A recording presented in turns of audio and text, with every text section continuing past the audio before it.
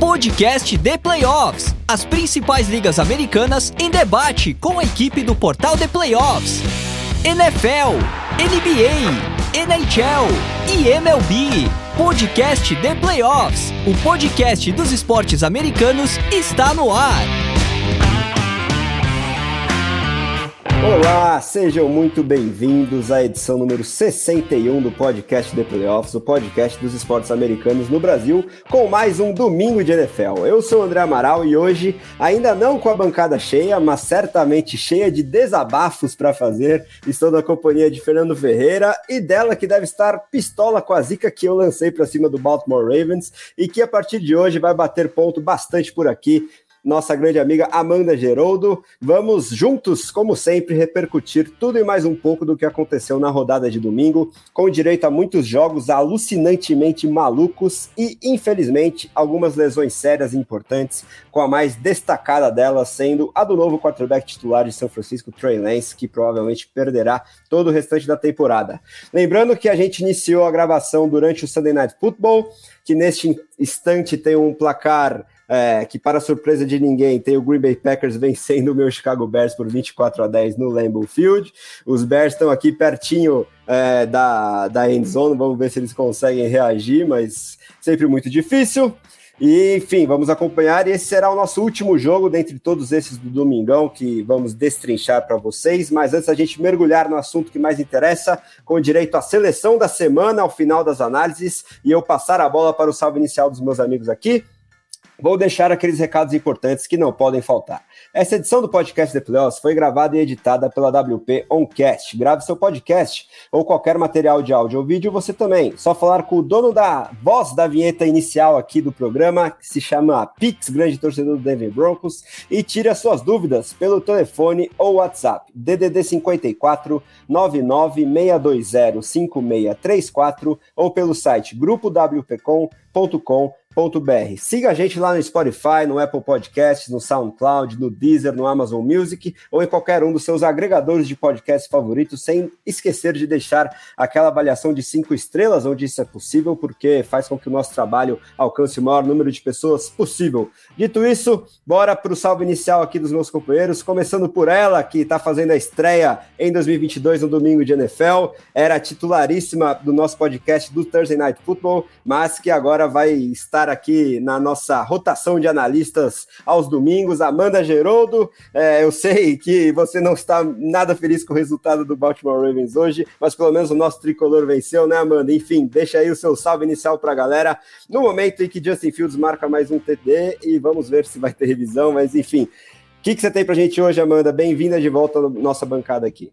Bom dia, boa tarde, boa noite para os ouvintes que estão ouvindo a qualquer horário este podcast, e quero dar um salve primeiro para você, André, para o Fernando também que está nessa bancada, e assim, não tem como ficar muito feliz, né? O São Paulo ganhou, mas os Ravens, pelo amor de Deus, que situação. A gente fala mais depois, porque se eu ficar aqui, vou ficar uma hora falando só disso. Pois é. Vamos falar bastante desse jogo, né? Vai ser um dos nossos principais, inclusive, que foi um jogaço, por mais que os Ravens não tenham conseguido segurar a vitória. Essa virada aí do Miami Dolphins foi realmente impressionante. Vamos falar bastante desse jogo. Não é, meu grande amigo Fernando Ferreira? Você teve uma derrota, não sei se mais dolorida por causa da situação, mas viu o seu Indianapolis Colts zerar o placar e imagino que está bastante preocupado, mas de qualquer forma, queria o seu destaque inicial hoje em mais um domingo de NFL aqui com a gente, Fê. Bom, boa noite, André, boa noite, Amanda, saudações habituais aí aos nossos ouvintes, né? E pois é, né, André, essa derrota, a verdade é que o torcedor dos Colts já coloca essa derrota na coluna, né? Porque é a maior freguesia da NFL que foi renovada, né? Os Colts não sabem o que é vencer os Jaguars fora do Lucas Oil Stadium há incríveis 8 anos, né? A última vez que isso aconteceu, o quarterback dos Jaguars era um recém-chegado Blake Bortles ainda, né? O nosso saudoso padroeiro do Garbage Time são Blake Bortles. E desde então os Colts não sabem mais o que é vencer os Jaguars fora de casa, né? Foram 7 vitórias lá em Jacksonville, uma vitória na segunda casa do time lá em Wembley, né? Então, enfim, era uma derrota que já era de certa forma esperada, mas talvez não do jeito que aconteceu, né? Os Colts simplesmente não jogaram, né? Desfalques à parte, foi um jogo de um time só ali, né? Então, enfim, vamos destrinchar mais esse massacre um pouquinho adiante. Mas para não ficar com destaque inicial de nota triste, eu vou passar meu destaque inicial aqui para dizer que um relógio quebrado a certa hora 2 vezes ao dia, né? E vou passar o destaque inicial pro Detroit Lions, né? Que eu venho falando tanto desse time ali desde a off-season aí. Os Lions hoje tiveram uma belíssima vitória ali, né? Que a gente também vai analisar mais tarde, mas olho nesse time que eu acho que deve ser uma das gratas surpresas de 2022. É isso aí, nosso hype se pagando por enquanto, uma grande vitória hoje de Dan Campbell e companhia, e para eu me juntar na depressão aos meus amigos, o touchdown que eu anunciei de Justin Fields não foi porque ele tinha batido o joelho antes, foram para a quarta para polegadas e obviamente Justin Fields tentou novamente uma corrida e não conseguiu, segue o massacre do Green Bay Packers por mais um ano seguido para cima do meu querido Chicago Bears, mas agora vamos falar sobre os 2 melhores jogos da rodada para iniciar aqui as nossas análises, começando, infelizmente, né, Amanda, pela vitória do Miami Dolphins para cima do seu Baltimore Ravens, num jogo que chegou a estar 35-14 para Baltimore no quarto período, terminou 42-38 para o Miami Dolphins, com o Mike McDaniel, né, no seu segundo jogo à frente da equipe, mostrando que tem coragem e que sabe usar os seus 2 ultravelocistas wide receivers, né, Tyreek Hill e Jalen Waddle, disputaram cabeça a cabeça aí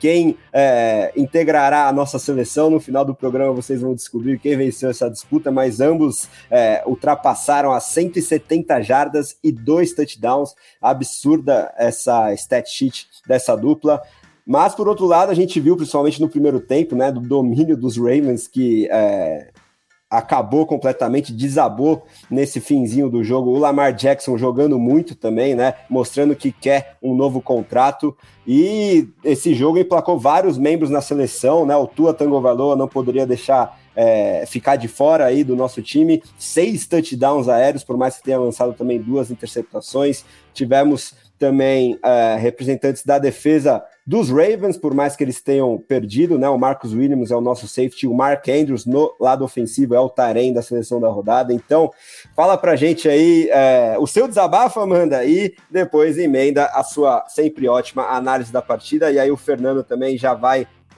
no balaio aí e também faz a análise dele, por favor. O que aconteceu foi uma verdadeira Atlanta falconizada, com perdão pelo termo, mas é a única expressão que tem para definir o que aconteceu com os Ravens nesse quarto período. Por coincidência ou não, o Miami ganhou o quarto período por 28-3. Então é simbólico. Mas enfim, vamos lá. O começo do jogo foi muito positivo para os Ravens. Você via os Dolphins tentando usar aquela estratégia de defesa cover zero que deu super certo no jogo do ano passado, que os Dolphins ganharam também dos Ravens, e aí foi pela força da defesa, não deixaram o Lamar jogar. Só que desta vez não deu certo porque, apesar do jogo TS dos Ravens ter sido horroroso, a proteção estava muito boa, então o Lamar Jackson ele não sofreu pressão, ele também não foi sacado, e o Lamar lançou para 3 touchdowns, e pelo chão ele também conseguiu mais 100 jardas e um TD, então foi um jogo muito bom do Lamar, a gente não pode colocar essa derrota nas costas dele, mas em relação ao ataque, eu acho que uma coisa que foi muito importante, que definiu o jogo, acho que, na minha opinião, até mais do que a defesa, a pane da defesa, foi o fato deles insistirem em ir em 4ª quando eles podem chutar o field goal. Meu Deus, vocês têm o Justin Tucker de kicker. Vocês não vão numa 4ª. É ridículo. Foram ao menos 2 situações assim, de 4ª, que eles tinham um alcance legal de field goal, inclusive uma delas era na boca da endzone.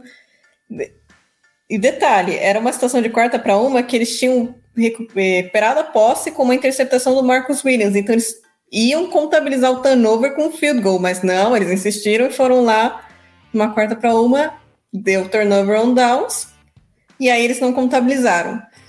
Nessas 2 4ª, se eles tivessem chutado o field goal, os Ravens teriam ganhado o jogo por 44-42.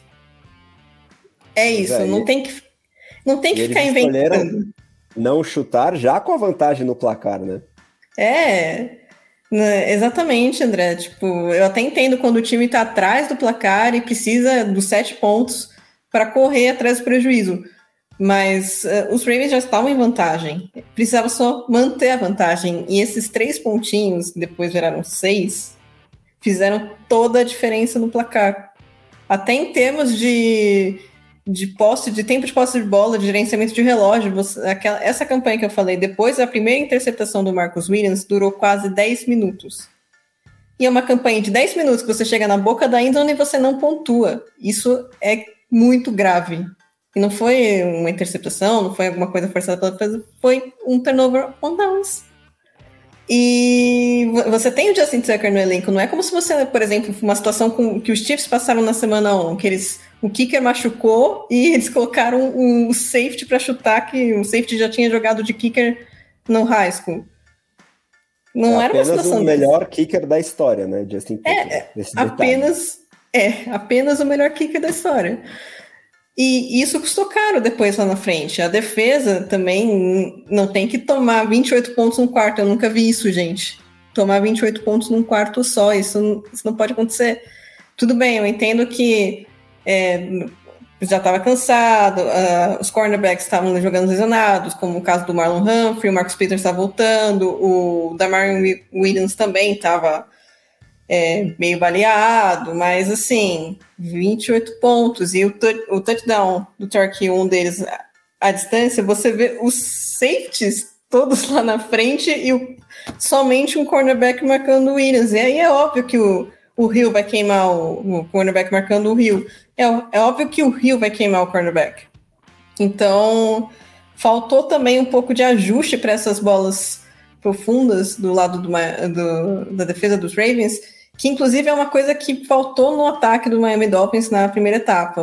Os Dolphins estavam aproveitando bastante a velocidade do Jalen Waddle nesses passes curtos, passes intermediários para ganhar jardas após a recepção, mas eles não estavam explorando em profundidade, e isso já foi um ajuste que foi feito na segunda etapa, mas mais do que esse ajuste, essa derrota é puramente os Ravens dando um tiro no pé, porque como é que você intercepta um quarterback 2 vezes e depois deixa ele marcar 6 touchdowns?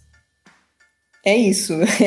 Basicamente, a minha indignação é como é que a defesa não teve essa consistência e como é que o ataque não vai lá e chuta um field goal. Não há nada de errado em chutar field goal, gente. Isso é excelente, é muito bom. Field goals ganham jogos.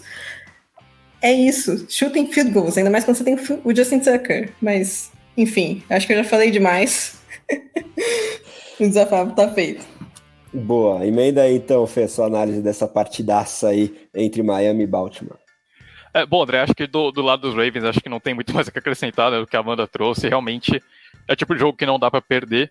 Mas acho que tem que ser relevado por outro lado que os Ravens também estavam com alguns desfalques importantes, né? O jogo terrestre do time bastante comprometido pela ausência aí do J.K. Dobbins, né? Ainda na PUP list, então ele não volta até a semana 4. Acho que para os Ravens é uma derrota que dá para aceitar, apesar da forma como ela aconteceu. Era contra um adversário forte, era contra o Miami Dolphins, que acho que depois de hoje prova que chega para brigar lá pelo topo da AFC, né?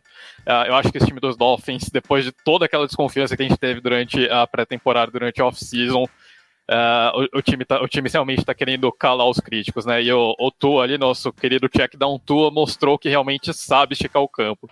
Tua não tem um braço particularmente potente, mas ele é inteligente, ele sabe usar muito bem a velocidade do Jalen Waddle e do Tyreek Hill, né? Como a Amanda trouxe muito bem, os Dolphins sabem utilizar os seus playmakers para ganhar jardas após a recepção, né? E você não precisa usar esses wide receivers e speedsters necessariamente só para queimar a secundária, né? Você pode ganhar jardas após a recepção, e os Dolphins fizeram isso muito bem nas 2 primeiras semanas, né? O Waddle, principalmente nessa partida de hoje, né? O Hill ainda conseguiu encontrar um pouquinho mais de espaço, mas não é um ataque, por exemplo, a utilização do Hill pelo Tua não é a mesma que era pelo Mahomes, por exemplo, né? O Tagovailoa, ali nos touchdowns do Hill, ele deu um passe bem curto, né? A bola ficou bem atrás, o Hill teve até que se ajustar um pouquinho na rota ali para poder receber, né? Enquanto com o Mahomes ele nem precisaria fazer esse ajuste, mas ainda assim o Tua, a forma dele, tem sabido usar seus 2 recebedores velozes ali, né? Então, bem interessante ver essa evolução, né, do ataque dos Dolphins, ver o quanto que A chegada do Mike McDaniels trouxe uma outra identidade, né, para esse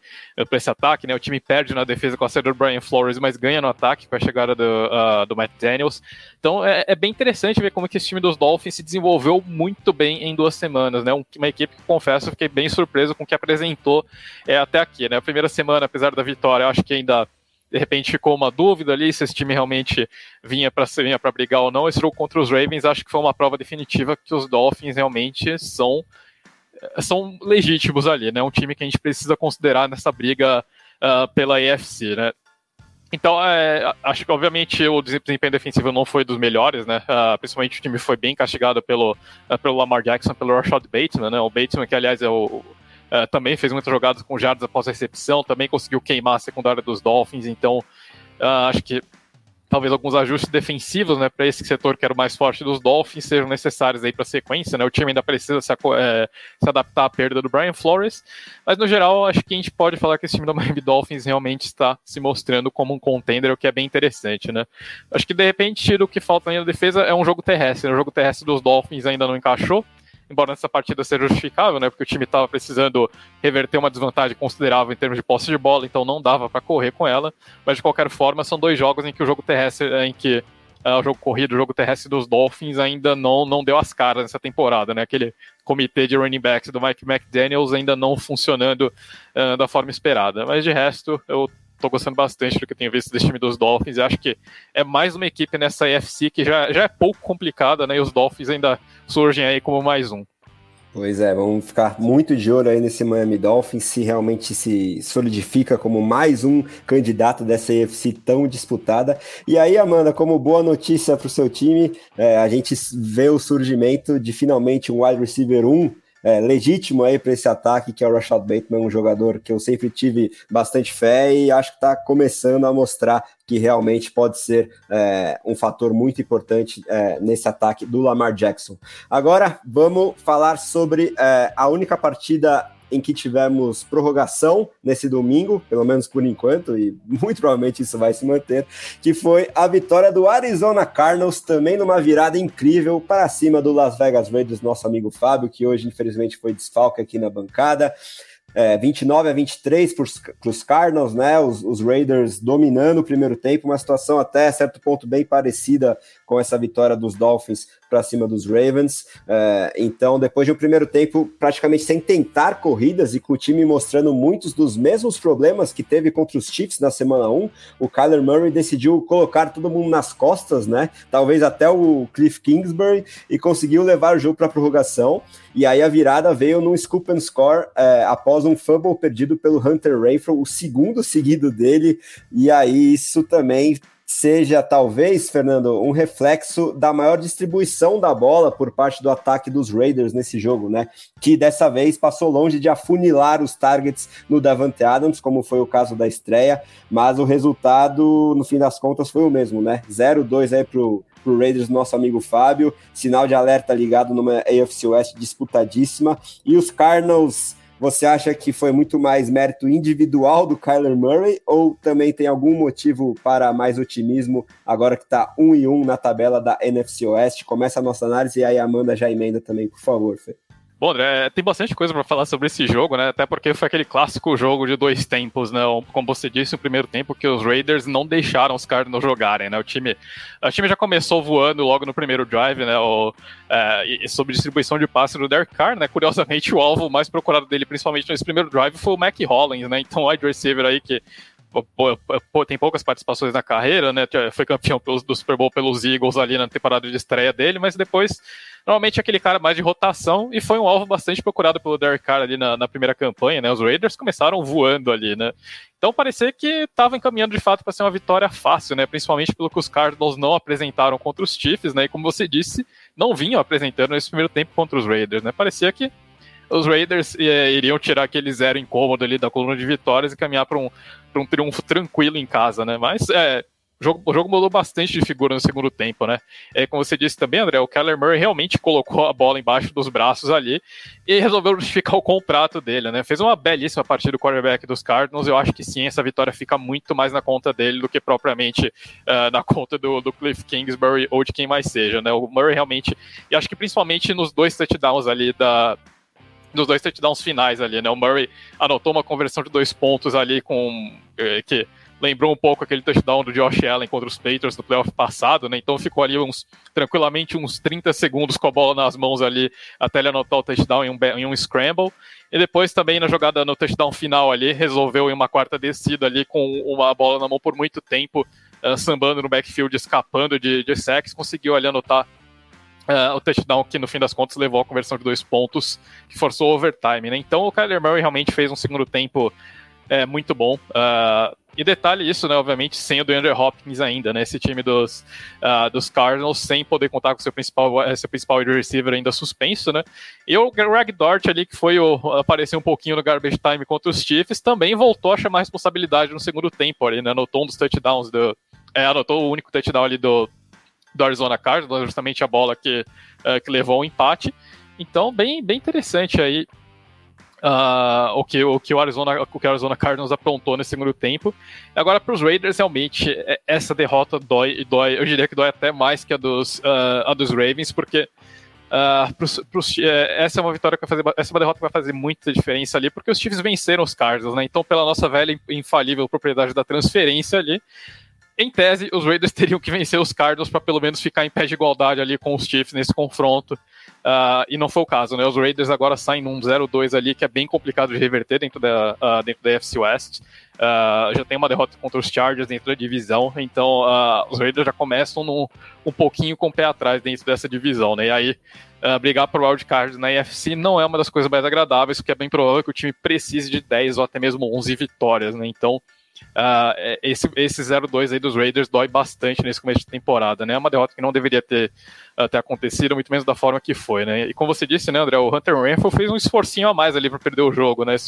Sofreu um primeiro fumble ali que parecia que ia acabar com o jogo, mas o Foster Moreau salvou a lavoura, mas aí na segunda tentativa ali, né, o Renfrow conseguiu perder a bola, ele cedeu o touchdown do scoop and score ali dos Cardinals marcado pelo Byron Murphy, né? Então, enfim, péssimo, uma derrota terrível para os Raiders, acho que dói muito, mas para os Cardinals é um suspiro de alívio, né? Depois desse primeiro tempo horroroso, essa reação é muito importante para os Cardinals, né, que já tinham sofrido uma derrota bem feia na semana 1. Então o time realmente mostrou uma outra identidade nessa semana, né? Tudo bem, acho que ainda tem alguns problemas, o Kyler Murray evitou a mobilidade do Kyler Murray evitou que a linha ofensiva tivesse outra atuação desastrosa ali. O jogo terrestre encaixou na reta final da partida, mas no geral não teve, enfim, não foi um jogo terrestre particularmente dominante, né? Foi muito mais uma questão situacional do que propriamente de estratégia de jogo. Então os Cardinals, acho que foi uma vitória para empolgar, mas é uma vitória que ainda não convence totalmente, né? O time ainda tem alguns problemas que precisa consertar para a sequência da temporada, né? Então, mas enfim, a vitória é vitória, acho que quanto a isso não tenho o que questionar, pelo menos os Cardinals tiram esse 0 aí da coluna de vitórias, que estava bem incômodo, e com essa NFC West que também está surpreendentemente embolada ali, o time dos Cardinals volta a ficar nesse bolo.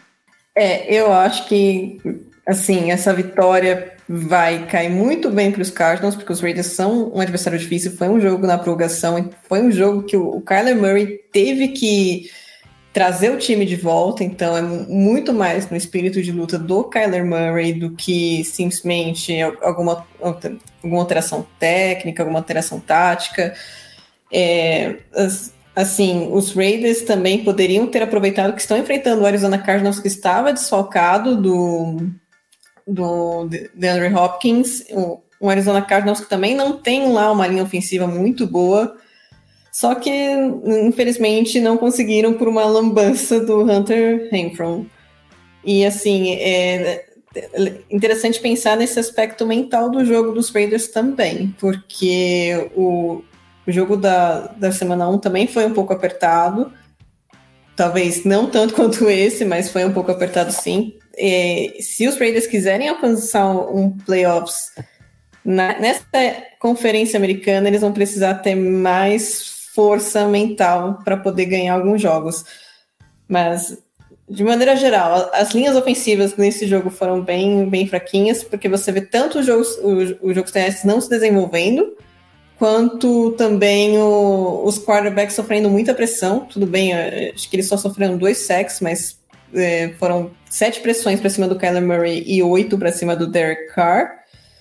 E de recepções, o Marquise Brown, para mim, eu acho que ele está um pouco abaixo do que a gente esperava dele no começo, até porque ele foi trocado por uma escolha de primeira rodada, ele estava no lugar, tem um espaço para brilhar na ausência do DeAndre Hopkins, ele não está conseguindo aproveitar isso, então não está sendo legal nem para ele, nem para o time, ele poderia estar em uma posição melhor.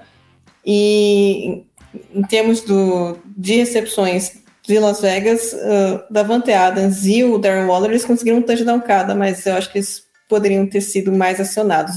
Os Raiders distribuíram bem a bola, mas tem hora que você precisa lançar para os seus principais recebedores, no caso o Darren Waller e o Davante Adams. Mas, de certa forma, é uma boa vitória para os Cardinals. Não confio muito no time dos Cardinals, porque já fui enganada várias vezes, sempre acho que eles vão engrenar, eles nunca engrenam, acho que falta também um cuidado maior com a linha ofensiva para proteger o Kyler Murray. Então, para o Kyler Murray continuar rendendo dessa forma, eles precisam evitar que ele sofra pressão, eles precisam evitar que eles tomem pancadas, porque se ele chegar no final da temporada machucado, como aconteceu das outras vezes, os Cardinals não vão muito para frente.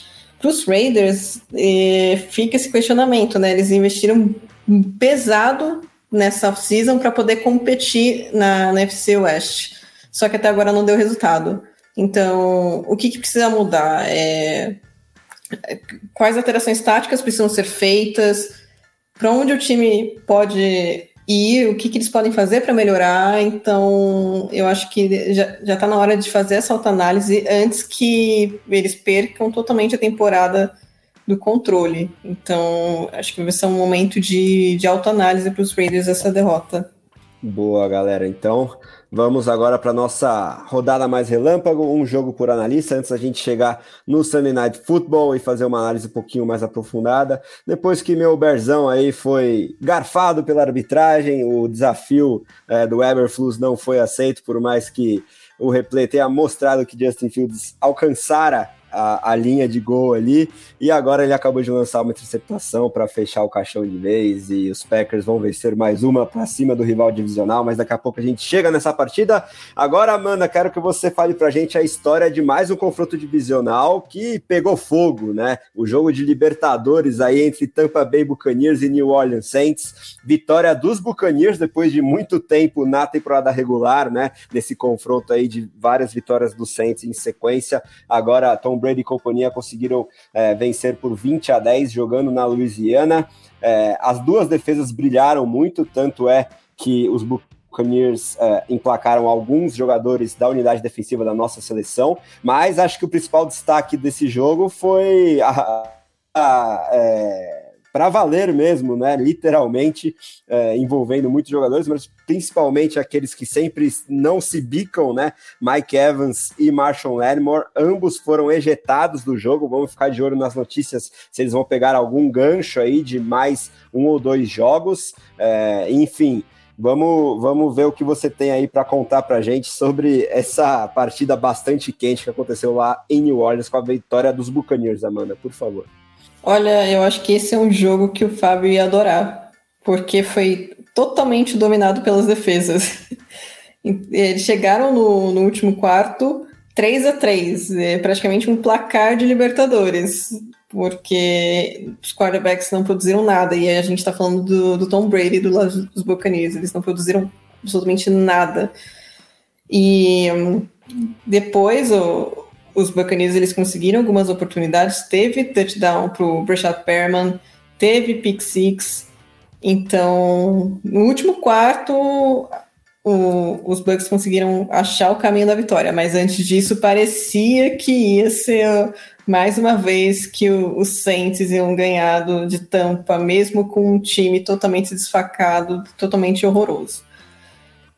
Vale lembrar que o Jameis Winston, porque a gente até brincou que ele teve uma temporada do Winston de Tampa Bay, um jogo do Winston de Tampa Bay Buccaneers, lançou um touchdown e 3 interceptações. Vale lembrar que ele jogou com 4 fraturas nas costas, e a comissão médica do Saints liberou ele para jogar, porque acreditava que não havia risco da lesão piorar.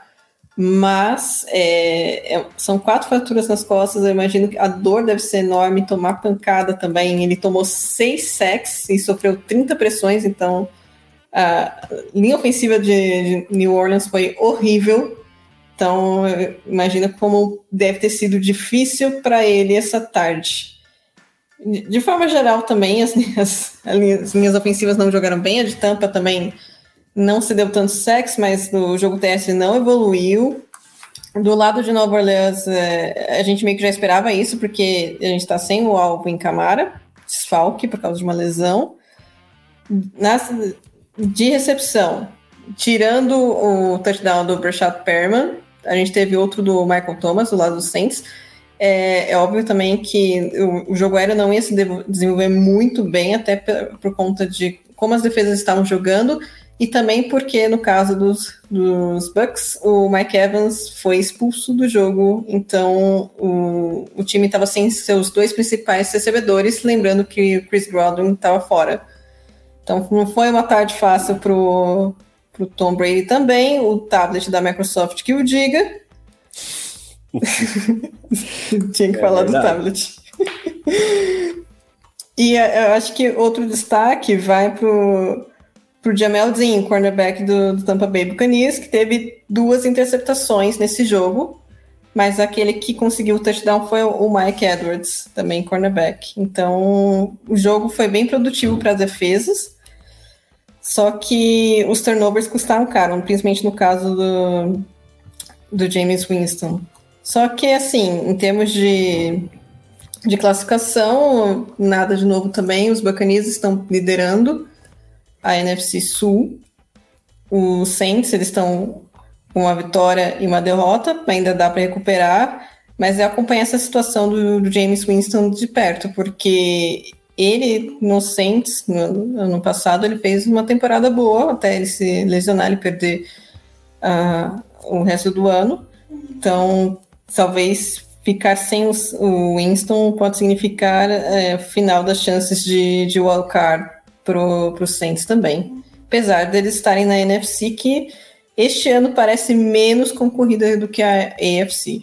Maravilha, Amanda. Aí vamos ficar de olho aí nessa situação médica do Winston. Lembrando que, além do Godwin, o Brady também teve o desfalque do Julio Jones, e aí quando saiu o Mike Evans, ele ficou realmente com poucas opções de armas aéreas, mas ainda assim conseguiu essa vitória muito mais no coração ali do que em termos estatísticos do lado ofensivo, já que além do Dean, que você destacou como cornerback da nossa seleção da rodada, o Devin White também teve um belo jogo e é o linebacker aqui da nossa seleção. Agora, Fernando, bora falar sobre mais uma virada aí maravilhosa da rodada, essa com direito a algo muito especial, que foi a presença do nosso amigo José Ferraz nas arquibancadas do estádio do Cleveland Browns, o primeiro jogo em loco dele de NFL. Foi a vitória do New York Jets dele por 31-30 para cima do Cleveland Browns, com destaque para o calouro Garrett Wilson, né? Brilhou muito,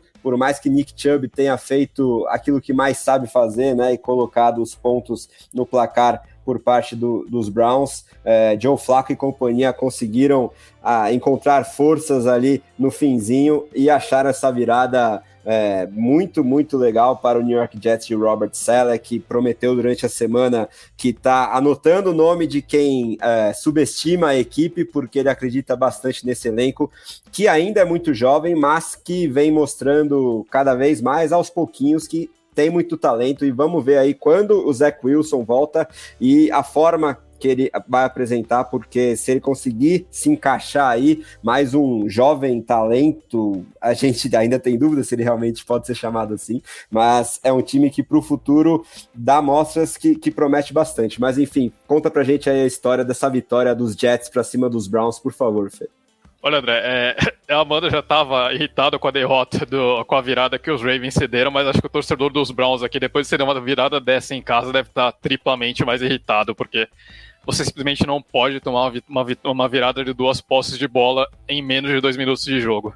Isso não existe, por mais que se trate do Cleveland Browns. Sem querer tirar o mérito do New York Jets, obviamente, foi uma bela arrancada, isso é verdade. Eu acho que Isso mostra um pouquinho do espírito do Robert Saleh, né, que é um técnico que prega bastante nessa questão de resiliência, e realmente do time não se entregar, o time lutar até o último minuto. Eu acho que os Jets mostraram que compraram essa ideia hoje, né? Mas para os Browns é o tipo de coisa que não pode acontecer, principalmente da forma que ocorreu, né? Mas vamos lá, né? O jogo começou como se esperava, né? Com um domínio ali, um domínio bem tranquilo do Cleveland Browns. Os Browns jogando ao estilo que funciona para o time, né? Então, colocando a bola principalmente nas mãos do Nick Chubb, que anotou 3 touchdowns para a equipe, tentando controlar o cronômetro, né? Os Browns terminaram a partida com mais posse de bola também, tiveram 32 minutos contra 28 dos Jets, então posse de bola também ficou mais no controle dos Browns.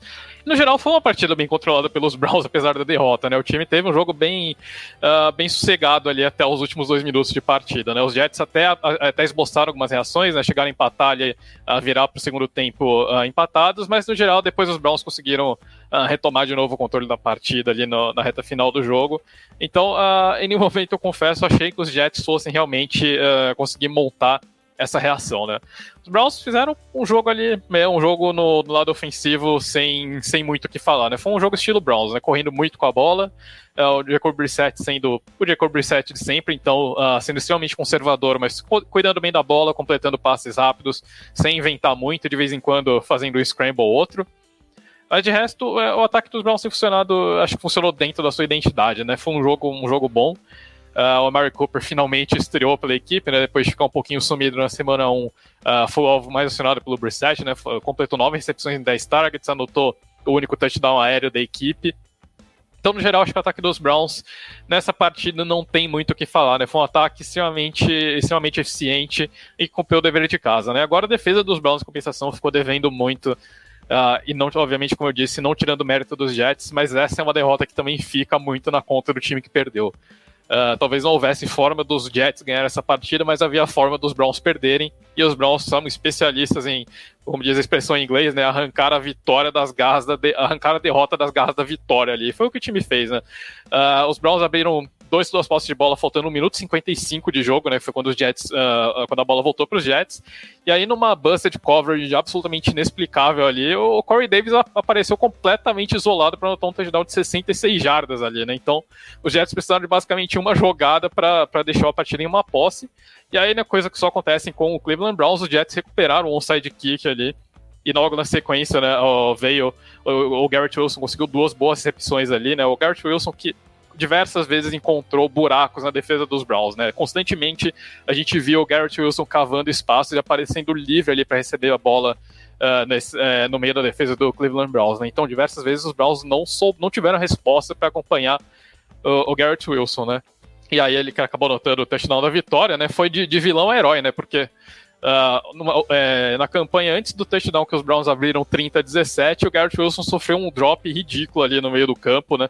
E com isso os Jets acabaram devolvendo a posse para os Browns, que anotaram um touchdown, né? Então o Garrett Wilson podia ter sido o vilão do jogo tranquilamente ali, né, nesse lance, mas acabou se redimindo muito bem, foi crucial na campanha da virada. Então um belíssimo jogo do wide receiver novato ali, tirando esse drop, mas realmente mostrou cabeça, né? Mostrou cabeça para esquecer esse erro e voltar e virar a partida. Então também acho que isso é importantíssimo para os Jets, né? Realmente o Garrett Wilson teve a primeira partida dele na NFL de fato e foi muito bem, né? Como você disse, André, é um time bem jovem, é um time que investiu em escolhas interessantes, né, pro lado ofensivo também, e agora começa a colher alguns resultados disso, né?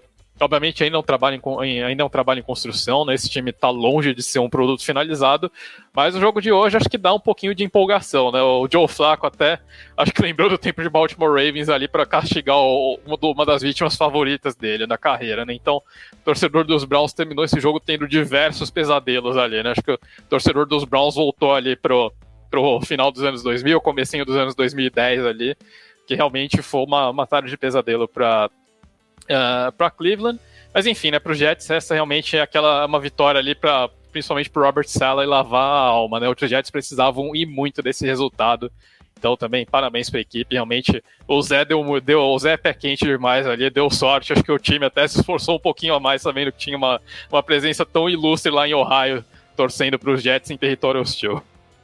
Certamente eles se esforçaram muito mais pela presença do maior torcedor da equipe em todo o planeta. E um abraço aí para o nosso José Ferraz, que está em êxtase, mandando aqui fotos, mensagens, que ainda está sem acreditar no que presenciou. Mas agora, Amanda, bora falar sobre mais uma partida em que as defesas prevaleceram, né? A vitória do New England Patriots para cima do Pittsburgh Steelers, 17-14, jogando em Pittsburgh.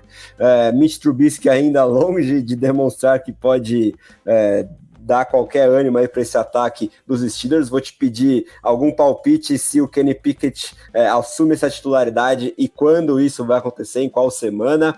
Mas do outro lado, alguns motivos para a torcida dos Patriots se animarem um pouquinho mais com esse ataque, né? Por mais que as duas defesas tenham atuado muito bem, acho que dessa vez a gente viu o Mac Jones um pouquinho mais solto, o Matt Patricia chamando jogadas um pouquinho mais ousadas e conseguiram aí a vitória por 17-14. Conta pra gente a história desse jogo, por favor.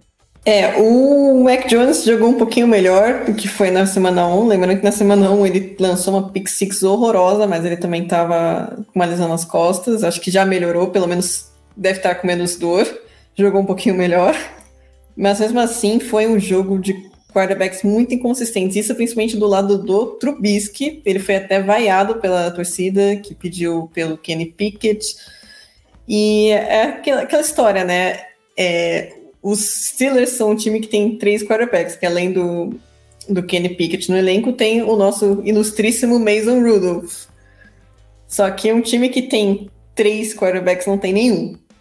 Então, a gente já sabe do que o Trubisky consegue entregar, sabemos o que o Mason Rudolph consegue entregar, e não é muito melhor do que o Trubisky.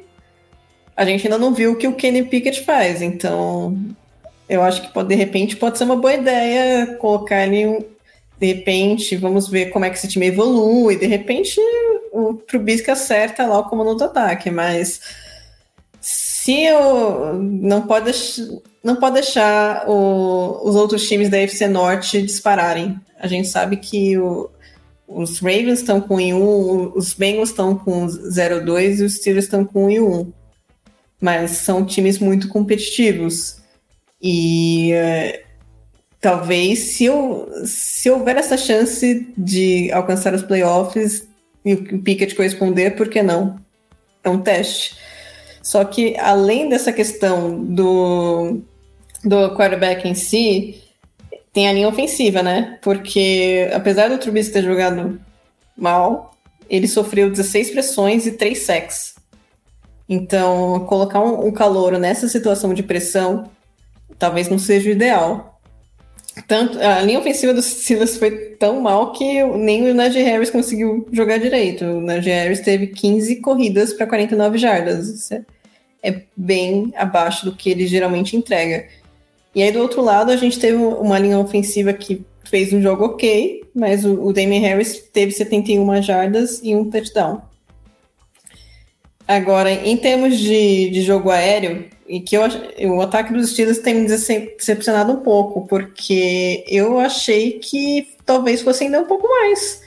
Tem o Diontae Johnson, tem o Chase Claypool, tem o George Pickens, mas quem foi lá e marcou o touchdown foi o Pat Freiermuth, que é o tight end, também é muito bom, mas os wide receivers também tiveram um jogo abaixo do esperado. A gente sabe, por exemplo, que o Bill Belichick é um treinador excelente, tem umas táticas muito boas, pode ter ajustado a defesa para anular esses jogadores, mas mesmo assim, eu acho que poderiam ter rendido um pouquinho mais. E do lado de New England, o Nelson Agholor, o torcedor dos Eagles, tem pesadelos ao ouvir o nome dele, porque o que ele dropava de bola do Carson Wentz era incrível, e do Jalen Hurts também. Mas o Nelson Agholor teve 6 recepções, 110 jardas e um TD, jogou bem. Dentro dos padrões, os Patriots também não têm muito recebedores, então eu acho que isso também atrapalha o desenvolvimento do Mac Jones, porque ele fica muito na dependência do ataque terrestre para gerar oportunidades, para gerar espaços para esses recebedores, só que isso não é adequado para todas as situações de jogo. Com o jogo terrestre você consegue controlar o relógio, você consegue abrir o espaço para play action e tal, mas se você estiver atrás do placar, não é o ideal. Aí você tem que se lançar a bola, e para quem que se lança a bola esse time? Então, eu acho que falta um recebedor assim mais forte, até para desenvolver o Mac Jones. O Mac Jones, na temporada de calouro dele, ele foi bem até. Os Patriots chegaram aos playoffs com o wild card, então eu acho que foi um desempenho razoável.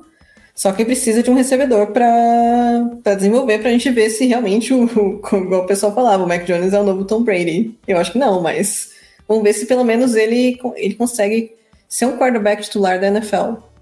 E outro destaque é o nosso queridíssimo Minkah Fitzpatrick, teve mais uma interceptação no jogo de hoje, ele teve 2 na primeira semana, então começando com tudo a temporada.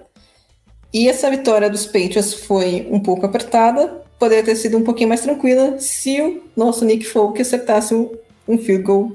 Ele errou 1 e chutou 2. Então, talvez se os Patriots tivessem um kicker melhor, teriam ganhado com um pouquinho mais de tranquilidade contra os Steelers. Maravilha, mano. Os Steelers também que estavam sem TJ Watt, acho que foi um fator importante para o Mac Jones sair zerado em termos de sacks sofridos, e faz muita falta, né? Se o Minkah continua brilhando, o companheiro estrelado aí dessa defesa maravilhosa dos Steelers está fazendo bastante falta. Agora, Fernando, chegou a sua hora de desabafar, ou falar, como você disse no destaque, o quão acostumado você está em ser freguês do Jacksonville Jaguars, principalmente jogando na Flórida, né? 24-0 dessa vez, a vitória dos Jags para cima dos Colts, um shutout aí por parte de Doug Peterson e companhia. Também por isso ele é o treinador da nossa seleção, e a gente viu aí uma grande discrepância no stat sheet entre o desempenho dos quarterbacks, né? O veterano Matt Ryan teve um dia de Trevor Lawrence calouro, e o Trevor Lawrence segundanista teve um dia, talvez, de Matt Ryan nos melhores momentos. Então, enfim, conta pra gente aí o que de mais importante você pescou da vitória dos Jaguars pros Colts, e também me fala se depois desse jogo a gente já pode cravar que a AFC Sul tá completamente aberta, e o favoritismo dos Colts, que a gente enxergava antes da temporada, tá realmente questionável a essa altura, só na segunda semana da temporada, Fê. Bom, André, vamos lá, né? Temos algumas perguntas para responder sobre esse jogo, né? Então, vou começar pelo final ali, né? Acho que a NFC South fica em aberto, para mim é uma divisão que tem grandes chances, ironicamente, apesar de estar na NFC, da gente ter um vencedor com apenas 9 ou 10 vitórias, né? Então, não é o fim do mundo para os Colts, mas são 2 resultados negativos dentro da divisão, né? Os Colts saíram zerados em 2 partidas dentro da divisão, isso preocupa. Principalmente por serem 2 adversários, teoricamente, que os Colts teriam a obrigação de vencer para chegar nos playoffs. Então, esse começo preocupa. Mas, pelo menos, os Jaguars, em tese, não são, como eu falei, não é um time forte. E os Titans também me parecem estar oscilando, né? Então, por mais que esse começo de temporada seja ruim para os Colts, não é o fim do mundo. E também, como tem acontecido frequentemente, né, como tem sido constante, né, da Frank Reich, os Colts adoram cavar um buraco no início da temporada. O que complica as coisas pro final, porque normalmente os Colts chegam lá pela metade da temporada precisando de aproveitamentos estúpidos, do tipo 10 vitórias nos últimos 12 jogos, ou coisas assim. Então, essas 2 derrotas, essas 2 não vitórias, né, começo de temporada, né, uma derrota e um empate, normalmente acabam custando na reta final justamente nesse tipo de situação, né? O time chega lá na reta final precisando buscar um aproveitamento na casa dos 75%, 80%, né? Então, esses jogos eles fazem falta muito mais por causa disso, né? Jogos da semana 1 e 2 valem a mesma coisa na tabela do que os jogos da semana 17 e 18, e isso acho que é uma coisa que ainda não entrou na cabeça dos Colts desde a chegada do Frank Reich. Mas enfim, agora sobre o jogo em si, né? Então, jogo de um time só, não tem muito o que acrescentar, né? Os Colts que antes da partida tiveram a notícia que o Michael Pittman e o Alec Pierce não jogariam, então esse grupo de recebedores que já é bem fraquinho, ficou ainda pior, e eu acho que esse empate contra os Texans já evidenciou alguns problemas que os Colts já vinham apresentando, que a gente até chegou a destacar no nosso podcast de pré-temporada. Eu acho que essa derrota para os Jaguars escancara ainda mais esses problemas, né? Então o ataque dos Colts ele não tem nenhum playmaker que não se chame Jonathan Taylor ou Michael Pittman, né? Essa ausência de wide receiver número 2 já me preocupava, mas eu acho que com o Pittman fora isso ficou ainda mais claro, né? Os Colts não têm um número 2 nesse ataque, né? O Alec Pierce teve uma estreia absolutamente medonha contra os Texans, então ainda mostrou que tem muito a crescer para ser um wide receiver número 2.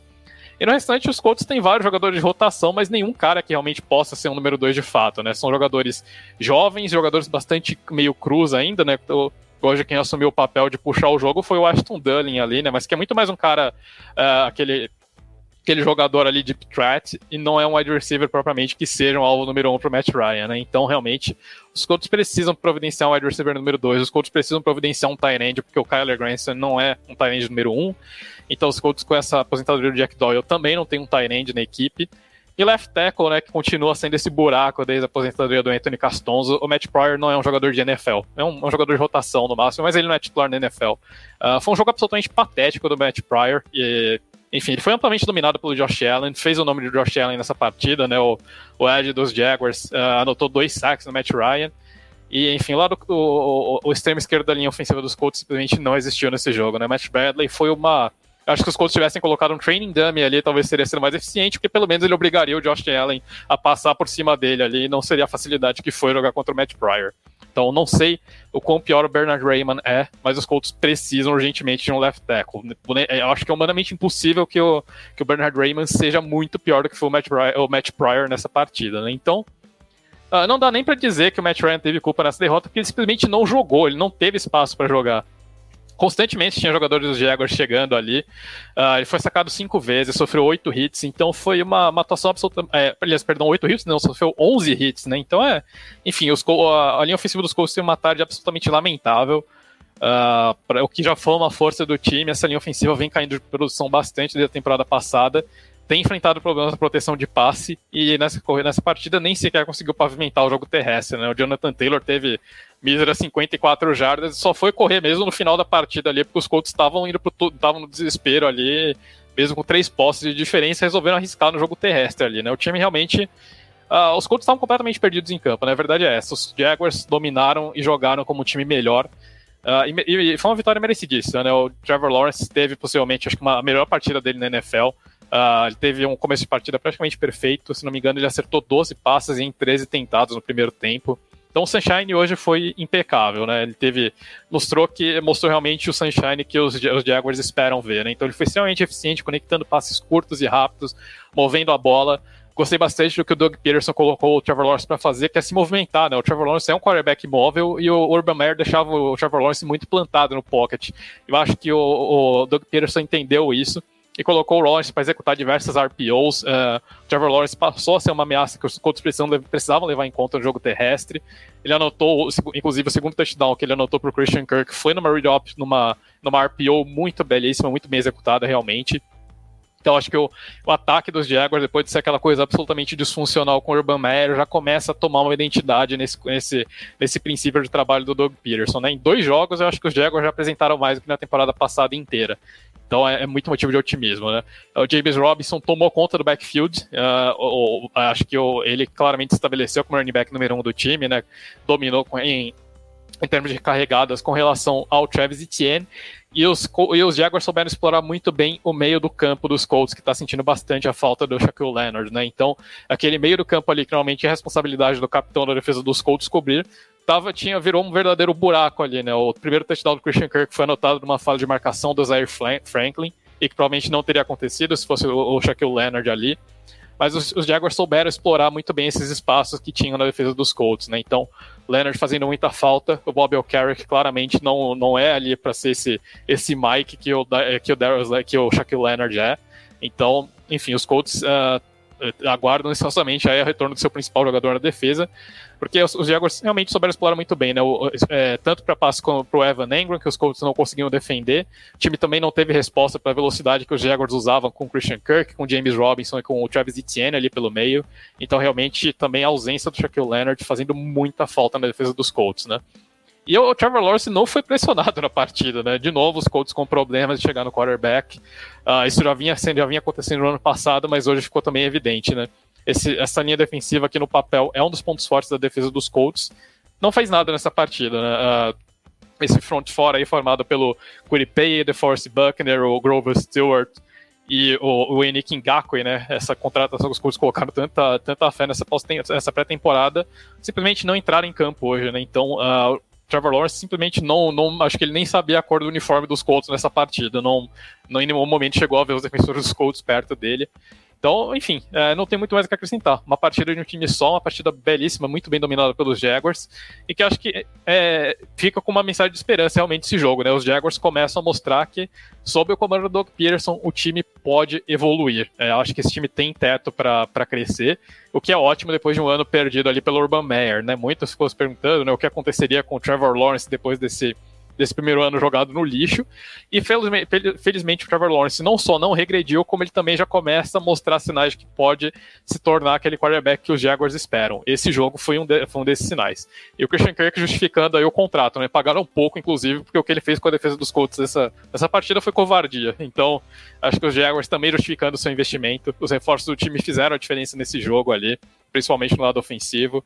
Então, enfim, para os Jaguars, absolutamente uma partida irretocável. Acho que um 10 de 10. Seus Colts tem muita coisa para consertar, principalmente porque tem os Chiefs pela frente na próxima semana. Então, é bem provável que esse time comece 0-3 e aí chega para um jogo de vida ou morte contra os Titans na semana 4. Né? É um começo de temporada bem ruim para os Colts e o time precisa encontrar soluções se não quiser, de repente, chegar num buraco ali de um 0-5 ou 0-6, que dali não tem mais volta. Então o time precisa responder essas diversas questões que já vem aparecendo desde a pré-temporada e ficaram muito evidentes hoje. Os Colts têm pouco tempo aí para arrumar a casa ali on the fly, né? O Frank Reich não vai ter tempo ali de voltar para drawing board dele, né? Vai ter que improvisar ali, vai ter que encontrar soluções no improviso, porque realmente os Colts têm muitos buracos no elenco e tem pouco tempo hábil para resolver o tanto de problemas que esse elenco tem para ser de fato competitivo na AFC. Boa, Fê, foi a famosa vitória calando os críticos aí dos Jaguars, e gostei do destaque pro James Robinson, que é um running back realmente impressionante, mostra que é um colosso físico, nem parece que sofreu uma lesão de Aquiles, e falando em calando os críticos, me calou bastante na minha aposta no Travis Etienne como protagonista desse backfield. James Robinson tá tomando conta e é um jogador realmente admirável, ele que sequer foi draftado e é um excelente running back. Agora, vamos falar, Amanda, sobre a maior zebra da rodada, né? A vitória do Dallas Cowboys, não de Dak Prescott, mas de Cooper Rush, para cima do Cincinnati Bengals, seu rival de divisão aí. Se você criticou a linha ofensiva dos Steelers, o que falar sobre a OL do Cincinnati Bengals? 6 sacks só hoje para cima do Joe Burrow, muitos reforços trazidos na intertemporada, mas até agora zero efeito. Talvez a linha tenha até piorado em termos estatísticos, pelo menos. E esse Dallas Cowboys bastante corajoso aí, valente, conseguindo essa vitória em casa para cima do atual vice-campeão da NFL, que começa com problemas, né? 0-2 aí na tabela, e o que fazer para melhorar? Conta pra gente a história da vitória dos Cowboys para cima dos Bengals, por favor. Olha, eu achei essa vitória muito linda. Totalmente inesperada, mas os rivais de divisão aceitam. Mas vamos lá. Como você falou, André, a linha ofensiva dos Bengals está um verdadeiro pesadelo nessas 2 primeiras semanas. O Joe Burrow, ele tomou 6 sacks em 34 pressões. Então, não dá pra ele jogar assim, gente. Ele já perdeu o ano de calouro dele por causa de uma lesão grave. Ele vai tomar uma pancada, vai lesionar de novo, e os Bengals vão perder a temporada de novo por causa disso. E precisa arranjar um jeito de fazer essa linha funcionar, porque gastou dinheiro, investiu, precisa funcionar, certo? Senão, não dá certo. E, assim, é incrível como os Bengals parecem ter regredido do status que eles tinham quando eles conseguiram vice-campeonato no começo desse ano. Mas vamos ver o que vai se desenvolver nessa temporada. Tem muito chão pela frente. A AFC é uma divisão, é uma conferência complicada. A AFC Norte é uma divisão complicada. Então, 0-2 não é o início ideal, ainda mais quando eram jogos que os Bengals deveriam ter ganhado.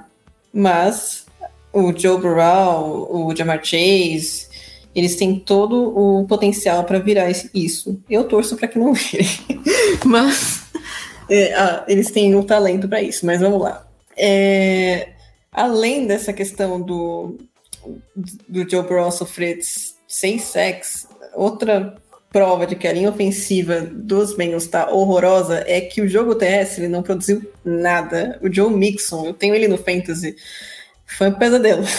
Ele tem 19 carregadas para 57 jardas, com uma média de 3 jardas por corrida. Então, ele está abaixo dos números dele em 2021. Então, tem algo de errado ali. Tem que ver o que não está funcionando, o que pode fazer para encaixar, porque não só em questão da proteção ao Joe Burrow, que também é muito importante, mas o próprio envolvimento do Joe Mixon no jogo do plano de jogo do ataque dos Bengals, ele é muito importante, porque ele, dominando pelo chão, ele abre espaços para o play action, ele abre espaços para o Ja'Marr Chase, para o T. Higgins.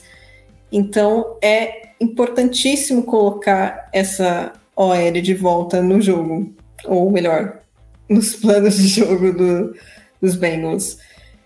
E, assim, em termos também de recepção, eu acho que o Ja'Marr Chase foi uma decepção, tá? Não marcou touchdown, fez um jogo abaixo. Ele não foi nem o líder em jardas, nem em recepções do time. Quem foi dessa vez foi o T. Higgins, que estava como questionável. O T. Higgins fez 6 recepções para 71 jardas e um TD. E do outro lado, os Cowboys, eles são meio terra arrasada em termos de recebedores. O CeeDee Lamb, ele teve mais recepções na equipe, mas quem liderou o time em jardas e quem marcou o touchdown foi o Noah Brown. Então pode ser um jogador interessante para a gente acompanhar futuramente, quem sabe, para despontar como uma opção segura de passe para o Cooper Rush neste Dallas Cowboys, que praticamente não tem ninguém para lançar a bola. No jogo terrestre, o Ezekiel Elliott, ele teve mais carregadas e mais jardas do que o Tony Pollard, mas o Tony Pollard ele marcou o touchdown. É uma dupla interessante, esses Elliott e Pollard. Eu acho que, inclusive, são uma das melhores duplas de running back na NFL. Tem uma química muito boa. E, assim, os Bengals perdendo um jogo que não dava para perder. Uma coisa é você perder do Dallas Cowboys com o Dak Prescott. Outra coisa é você perder do Dallas Cowboys com o Cooper Rush, com todo respeito ao Cooper Rush, mas a gente viu no jogo contra os Buccaneers. Os Buccaneers não fizeram nada ofensivamente e ganharam dos Cowboys porque não tinha ninguém para lançar a bola, porque a linha ofensiva estava ruim, mas os Bengals não conseguiram se aproveitar dessas fraquezas e acabaram tomando uma derrota que poderia ter sido evitada. E um último destaque agora do lado da defesa é o nosso queridíssimo Micah Parsons, porque se o Joe Burrow tomou 6 sacks, 2 foram do Micah Parsons, que também teve 4 tackles, 2 stuffs e 5 QB hits. Então só o Micah Parsons, apenas a entidade Micah Parsons, bateu no Joe Burrow 5 vezes. Isso só demonstra o estado da linha ofensiva dos Bengals neste momento. Boa, gostei do apelido entidade para esse jogadoraço que é Micah Parsons, que quase entrou na nossa seleção, mas foi desbancado na categoria de Edge ali por um calouro sensação sobre quem daqui a pouco a gente vai falar. Mas antes, quero que o Fernando conte pra gente a história da vitória do Denver Broncos para cima do Houston Texans, jogando em Houston 16-9. Alívio aí na stat sheet, não, né, na classificação para o Denver Broncos, né, finalmente conseguiram uma vitória depois de uma estreia que também contavam com a letra W ali do lado do nome do time, mas foram derrotados pelos Seattle Seahawks. De qualquer forma, eu acho que você há de concordar comigo, Fê, que Nathaniel Hackett, Russell Wilson e companhia ainda estão muito perdidos, né? Um exemplo claro disso foi o fato de que mesmo fora de casa a torcida dos Broncos decidiu cantar em uníssono o cronômetro, né? A contagem regressiva para evitar um novo delay of game, porque, se não me engano, foram pelo menos 2 nesse jogo, depois de alguns também na estreia. Isso sem falar nas decisões daquele Monday Night Football que fizeram o McManus tentar um chute para a vitória de mais de 60 jardas, quando tinha bastante tempo no relógio para o Russell Wilson tentar algo contra os Seahawks. Então, uma vitória aí na classificação para os Broncos, mas ainda muitos motivos para preocupação da torcida com esses calouros na comissão técnica, né, Fê? E do lado dos Texans, valentes no primeiro tempo, mas ainda com muito pouco talento para tentar ser postulantes a essa AFC South, por mais que a gente tenha falado que ela pode estar aberta, né? Pois é, André, né? O jogo que teve, acho que, diversos pontos interessantes pra gente destacar, né? Como você trouxe, a torcida dos Broncos foi um personagem à parte nessa partida, né? Vocês tinham citado ali no comentário dos jogos dos Steelers, né? Acho que a Amanda trouxe que a torcida dos Steelers vaiou o Mitch Trubisky, né? Que cantou ali pedindo Kenny Pickett. A torcida dos Broncos também vaiou o ataque dos times em determinado momento do jogo, né? Além de ter que fazer, às vezes, de play clock ali pro Russell Wilson não perder, pro ataque não perder, né? A contagem do snap ali, por não sofrendo de layoff game, a torcida chegou a vaiar o ataque em um momento do jogo, né? O Russell Wilson terminou... Eu me confundi aqui, desculpa te interromper, mas aqui o jogo foi em Denver, né? Eu falei que foi em Denver. No Texas, mas foi em Denver o jogo. Isso, foi em Denver o jogo, teve vaia da torcida, teve torcida brincando de play clock ali, teve Russell Wilson terminando o primeiro tempo com 3 passes certos em 11 tentativas, se não me falha a memória, então foi um jogo bem ruim dos Broncos, né? Depois daquela derrota para os Seahawks na estreia, que parecia ser aquela derrota de estreia ali, esse segundo jogo foi bem assustador.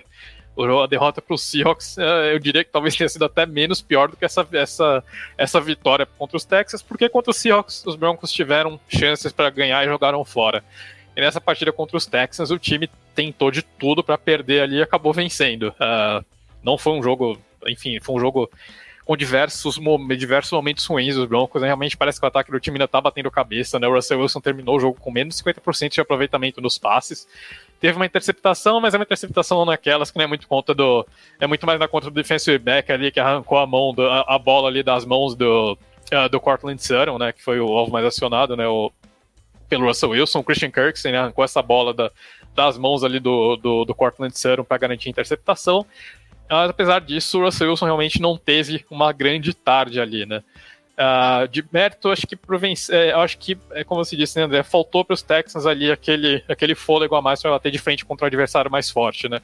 Por mais que os Broncos não tenham feito um grande jogo, os Broncos são um time incomparavelmente melhor do que os Texans, e os Texans realmente não conseguiram matar o jogo quando tiveram oportunidade, né? Por exemplo, essa interceptação do Russell Wilson resultou em uma campanha extremamente longa que acabou em um field goal ali para os Texans, né? Então, é esse tipo de jogada que acaba fazendo a diferença na partida, né? Se os Texans anotam um touchdown ali, o time tinha aberto 2 posses, provavelmente chegaria a abrir uma posse inteira, né, de vantagem, e poderia ter matado o jogo, né? Não foi o caso, o time acabou só convertendo um field goal, e é aquela velha máxima do futebol americano, né? Se você não faz touchdown, você toma touchdown ali. E foi o que aconteceu, né? O Russell Wilson precisou de apenas um drive para solucionar a partida, né? Aí o Russell Wilson realmente ligou o modo Russell Wilson, né? Ele conectou 2 belíssimos passes, né? Primeiro um com o Courtland Sutton, depois ele acertou aquele clássico arco-íris, né? Aquele clássico passe rainbow ali, um fade muito bonito pro tight end Eric Sobers, né? Que anotou o segundo touchdown da carreira ali. Mas enfim, esse é o Russell Wilson, né? Quando precisou realmente, ele apareceu ali nesses drives, desse drive decisivo. Mas de resto, realmente foi uma vitória ali com sabor de derrota para o Denver Broncos, né? Uma vitória que felizmente vai para a coluna de vitórias do time, então pelo menos tira aquele 0 ali, mas os Broncos mostraram que o time tem muito a corrigir se quiser competir nessa AFC West, né? Principalmente bater de frente com o Kansas City Chiefs e talvez os Los Angeles Chargers ali. Os Broncos, no momento, ainda não estão com cara daquele time contender de Super Bowl que se esperava, né? Realmente, como se disse, né, André, comissões técnicas novas têm sempre um probleminha ali com play calling, né? Normalmente, eu acho que a parte mais difícil para quem vira head coach é realmente se adaptar a esse papel de general ali de campo, né? E realmente o Nathaniel Hackett tem sofrido um pouquinho nesse começo. Mas vamos ver, né? Os Broncos ainda realmente talvez sofram um pouquinho com essas dores de crescimento do seu head coach, né? Notas negativas aqui, lesões, né? Como que tudo pode ruim sempre, como tudo que tá ruim sempre pode piorar. Os Broncos ainda têm o Jerry Jeudy e o Patrick Surtain como dúvidas, né? Os dois que saíram da partida lesionados, né? Não voltaram. O Jerry Jeudy se lesionou numa recepção ali que ele acabou caindo de mau jeito. O Patrick Surtain também deixou o campo lesionado. Então, 2 histórias aí pra gente monitorar ao longo da semana, né? O Jerry Jeudy, que tinha feito um bom jogo contra os Seahawks ali, mas nessa partida contra os Texans saiu logo cedo. Patrick Surtain parte fundamental dessa secundária, então 2 desfalques importantes aí para os Broncos para a gente monitorar. Mas de resto, realmente um jogo para os Broncos ali. Enfim, tem muita coisa para o time discutir depois dessa partida, né? E para os Texans, realmente, o jogo de um time em reconstrução, né? O Davis Mills sentiu bastante a pressão da linha dos Broncos, né? Foram 3 sacks para cima do quarterback dos Texans, mas ele constantemente não conseguiu ser aquele Davis Mills eficiente, né? O Mills ele é um quarterback que está no mais eficiente dele quando ele consegue entrar naquele ritmo de jogo, né? Como é aquele clássico rhythmic thrower, né? Então ele precisa encaixar uma sequência de passes para se sentir confortável no jogo. Em nenhum momento o Davis Mills conseguiu estabelecer essas sequências, né? Constantemente pressionado pela defesa dos Broncos, não teve muito espaço para operar dentro daquele esquema de play action que os Texans gostam de utilizar, né? O Dameon Pierce teve um bom jogo, mas no geral os Texans ficaram devendo um pouquinho na hora de mover a bola de forma eficiente, né? Então acho que realmente esbarraram ali na falta de talento do time, mas méritos realmente por terem batido de frente até o finalzinho ali contra um adversário que, como eu falei, né, é bem mais qualificado. Então, acho que os Texans também tem um time ali interessante. De repente esse time, acho que mais para frente da temporada, se desenvolvendo um pouquinho, pode incomodar os adversários um pouco mais. Boa, Fê. Agora vamos falar sobre outro confronto divisional aí. Uma vitória bem esperada do San Francisco 49ers, fazendo a estreia dele em casa contra o Seattle Seahawks, Amanda, 27-7. Mas a principal narrativa do jogo é todo o investimento da franquia em Trey Lance, sob risco agora, já que ele sofreu uma lesão aparentemente muito séria no tornozelo, muita gente já cravando que ele tá fora da temporada, né? Pelo menos uma fratura deve ter acontecido, e aí vimos o retorno de Jimmy Garoppolo a essa vaga de titular. Mas fora isso, o que pode significar essa lesão, ainda mais se a gente imaginar que ela pode ser algo a influenciar no resto da carreira do Lance para o San Francisco 49ers no longo prazo, né? Eu quero que você fale um pouquinho sobre isso, mas também conte pra gente a história dessa partida e o que esperar agora, tanto dos Niners com o Jimmy Garoppolo de volta, quanto do Seattle Seahawks, que voltou à realidade depois de uma estreia dos sonhos, se vingando de Russell Wilson, entre aspas. Agora parece que está muito mais condizente com o que a gente esperava antes da temporada, né? Essa derrota aí para os Niners. Mas, enfim, fala pra gente toda a análise dessas circunstâncias da partida e da lesão do Lance, por favor. É realmente uma lesão preocupante e, assim, o torcedor dos 49ers quer se livrar do Garoppolo, mas, por outro lado, ainda bem que não se livraram do Garoppolo, porque se não é ele ali, quem que ia comandar os 49ers nesse momento, entendeu? Quem com o conhecimento do playbook que o Garoppolo tem, até mesmo com as habilidades do Garoppolo, a gente até brinca assim, que ele não é bem elite e tal, mas ele conhece o playbook, ele é relativamente seguro. Enfim, é uma opção segura. Agora, a questão do Trey Lance é realmente o que você falou, André, é um investimento muito alto que os 49ers fizeram para conseguir a pique e selecionar o Trey Lance. Primeiro ano de calor ele não joga, ok. A ideia era justamente desenvolvê-lo atrás do Garoppolo, só que aí ele pode sofrer uma lesão que encerra a temporada dele. Então, se a gente for pensar no pior dos cenários possíveis, ele vai perder a temporada e ele vai chegar no terceiro ano de calouro dele, no terceiro ano dele na NFL, basicamente como um calouro, porque ele não vai ter experiência de jogo. E aí fica aquela questão, o que os 49ers vão fazer? Vão continuar com o Garoppolo por mais um ano? Eu acho que essa lesão traz dúvidas também sobre o que o time vai fazer na posição de quarterback. E aí a pressão vai ser maior para o Trey Lance poder demonstrar que ele é realmente um quarterback de NFL, porque se isso não acontecer, eles podem logo ir para outro lugar, procurar outras alternativas. Mas do jogo em si, né?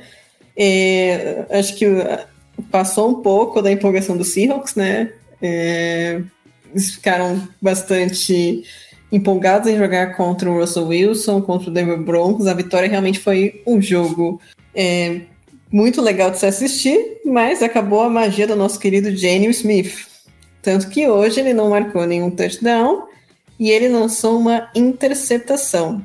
E o que também pode ter contribuído para esse desempenho abaixo do esperado foi a OL dos Seahawks. A linha ofensiva do Seattle jogou bem na primeira semana, principalmente no primeiro tempo, conseguiu segurar a pressão da defesa dos Broncos, que é uma defesa boa, só que nesse jogo aqui contra os 49ers não foi nada bem. Cedeu 2 sacks em 17 pressões. Então, para um quarterback como o Geno Smith e ter um corpo de recebedores um pouco limitado como ele tem, jogo TS um pouco limitado, então se você está pressionado, se a sua linha ofensiva não consegue te proteger, fica muito mais difícil de você fazer aqueles pequenos milagres, sabe? E o jogo TS dos 49ers, por outro lado, rendeu bastante. O nosso queridíssimo Jeff Wilson Jr. liderou o time em carregadas e em jardas, mas quem viu a endzone foi o Jimmy Garoppolo. Sim, o Jimmy Garoppolo marcou um touchdown correndo e ele também lançou para um touchdown, então foram pelo menos uns 14 pontos na conta do Garoppolo. Também alcançou a endzone o Kyle Chick, que é o fullback também, excelente fullback dos 49ers. De jogo aéreo, eu acho até que faltou um pouco de envolvimento do jogo dos recebedores do 49ers. Eu acho que o Brandon Ayuk e o Deebo Samuel estiveram um pouco abaixo em termos de recepções, tanto que quem recebeu o touchdown do Garoppolo foi o tight end Ross Dwelley. Vale lembrar também que o George Kittle não jogou, ele estava fora desse jogo, e isso também impacta jogo aéreo e jogo terrestre, porque o George Kittle é um excelente bloqueador. É um dos tight ends mais completos da liga. Do lado de Seattle, não marcaram nenhum touchdown aéreo, mas o Tyler Lockett foi bem. Então, ele fez 9 recepções para 107 jardas. Tinha muita gente acreditando que o Tyler Lockett ia cair de rendimento com o Geno Smith. É óbvio que há uma queda, não tem como você comparar o Russell Wilson com o Geno Smith, mas eu acho que ele está produzindo bem dentro das limitações do elenco. Então pode ser uma opção interessante para o time e quem sabe para o seu time do Fantasy. Eu não sei se vocês ouvintes jogam Fantasy, mas deveriam, é muito divertido. Boa, mas... eu com certeza jogo bastante. Eu tava na aposta que o Metcalf ia ser mais proeminente que o Lockett. Nessa partida ele queimou minha língua. Eita. Valeu a aposta no Lockett em quem apostou no Lockett. É isso aí. Falando em Fantasy, vamos passar para o próximo jogo, que foi o sonho de todo praticante de Fantasy, porque foi ponto para todo lado, os skill position players principalmente brilharam muito, que foi a vitória do Detroit Lions por 36-27 contra o Washington Commanders, jogando em Detroit, em Michigan. E principalmente o querido Deus do Sol, né, Fernando, que faz parte do seu time de fantasy na Liga do The Playoffs, em que nós estamos nos enfrentando, inclusive, brilhou muito, né, com 2 touchdowns, mais de 100 jardas, assim como os recebedores dos Commanders, que tiveram um segundo jogo seguido muito bom, né, Curtis Samuel, Jahan Dotson, Terry McLaurin.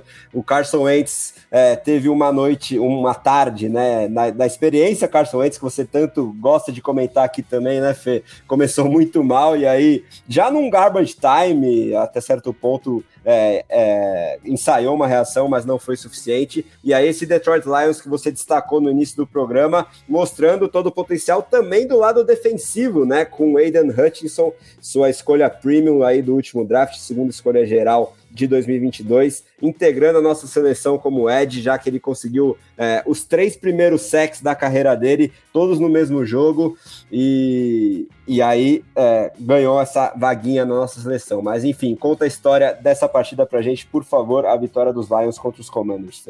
Pois é, André, acho que somos adoradores do Deus do Sol aqui, né, porque eu amo o Hassan Brown. Acho que nos fantasy que eu tenho opção, que eu tenho oportunidade, eu seleciono o Hassan Brown ali, porque realmente já estou empolgado com ele desde o ano passado. Um grande jogador ali, o irmão do meio do Sam Brown ali, e realmente, né, que jogador fantástico, né, o Amon Sam Brown. Teve uma partida brilhante, né, acho que no nosso fantasy aqui do The Playoffs, acho que ele passou dos 40 pontos, né, se não me falha a memória aqui, né, foram 9 recepções, 116 jardas, mais 2 touchdowns, ainda acrescentou 2 corridas ali em 2 sweeps muito bem executados, né, com 68 jardas. Enfim, né, os Lions são minha escolha de bandwagon, né, como eu já falei diversas vezes aqui, e acho que essa partida de hoje foi para ajudar a provar um pouquinho isso, né, foi o jogo que eu estava esperando dos Lions tinha algum tempo, né, foi uma partida absolutamente fantástica dos comandados aí do Dan Campbell, né, então O jogo começou muito bem começou com o field goal dos Lions ali, e o Aiden Hutchinson já começou a colocar as manguinhas para fora ali, né, logo no começo da partida, né, já anotou um sack ali logo no começo. O safety que os Lions anotaram no Carson Wentz também veio em cima de uma pressão dele, né, não foi o Hudson propriamente que anotou o safety, né, foi o Charles Harris, né, que é o edge reserva ali dos Lions, mas está jogando no lugar do Romeo Okora, e ele que acabou derrubando o Carson Wentz, né, mas foi uma jogada que foi gerada uma pressão, principalmente do Aiden Hutchinson, né, então a escolha número 2 do draft aí já se justificando muitíssimo bem para o time da casa, né? Que escolha maravilhosa que os Lions fizeram, né? Agradecem os Jaguars até agora. Mas realmente o Hudson acho que tem sido esse cara que os Lions esperavam, né? Aquele jogador que, além do que ele contribui dentro de campo, é um cara para mudar a identidade da equipe, né? Acho que ele é um cara que realmente personifica ali essa identidade que o Dan Campbell quer dar para a equipe, né? Aquele jogador que não se entrega, aquele jogador que vai até concluir a jogada ali, né? Então realmente o Hutchinson teve um jogo para deixar essa escolha mais do que justificada e deixar o torcedor do Jaguars se perguntando, né, por que complicar tanto ali, né? Não que o Trayvon Walker tenha feito uma estreia ruim na NFL, né? Ele fez até um bom jogo contra os Colts, inclusive, apesar de não ter conseguido sacks, mas realmente o Aiden Hutchinson parece ser um cara feito ali de um outro material, né? Realmente, então, uma escolha que deu muito certo para os Lions, caiu no colo e o time agradeceu ali, né? Não quis reinventar a roda como os Jaguars fizeram, né?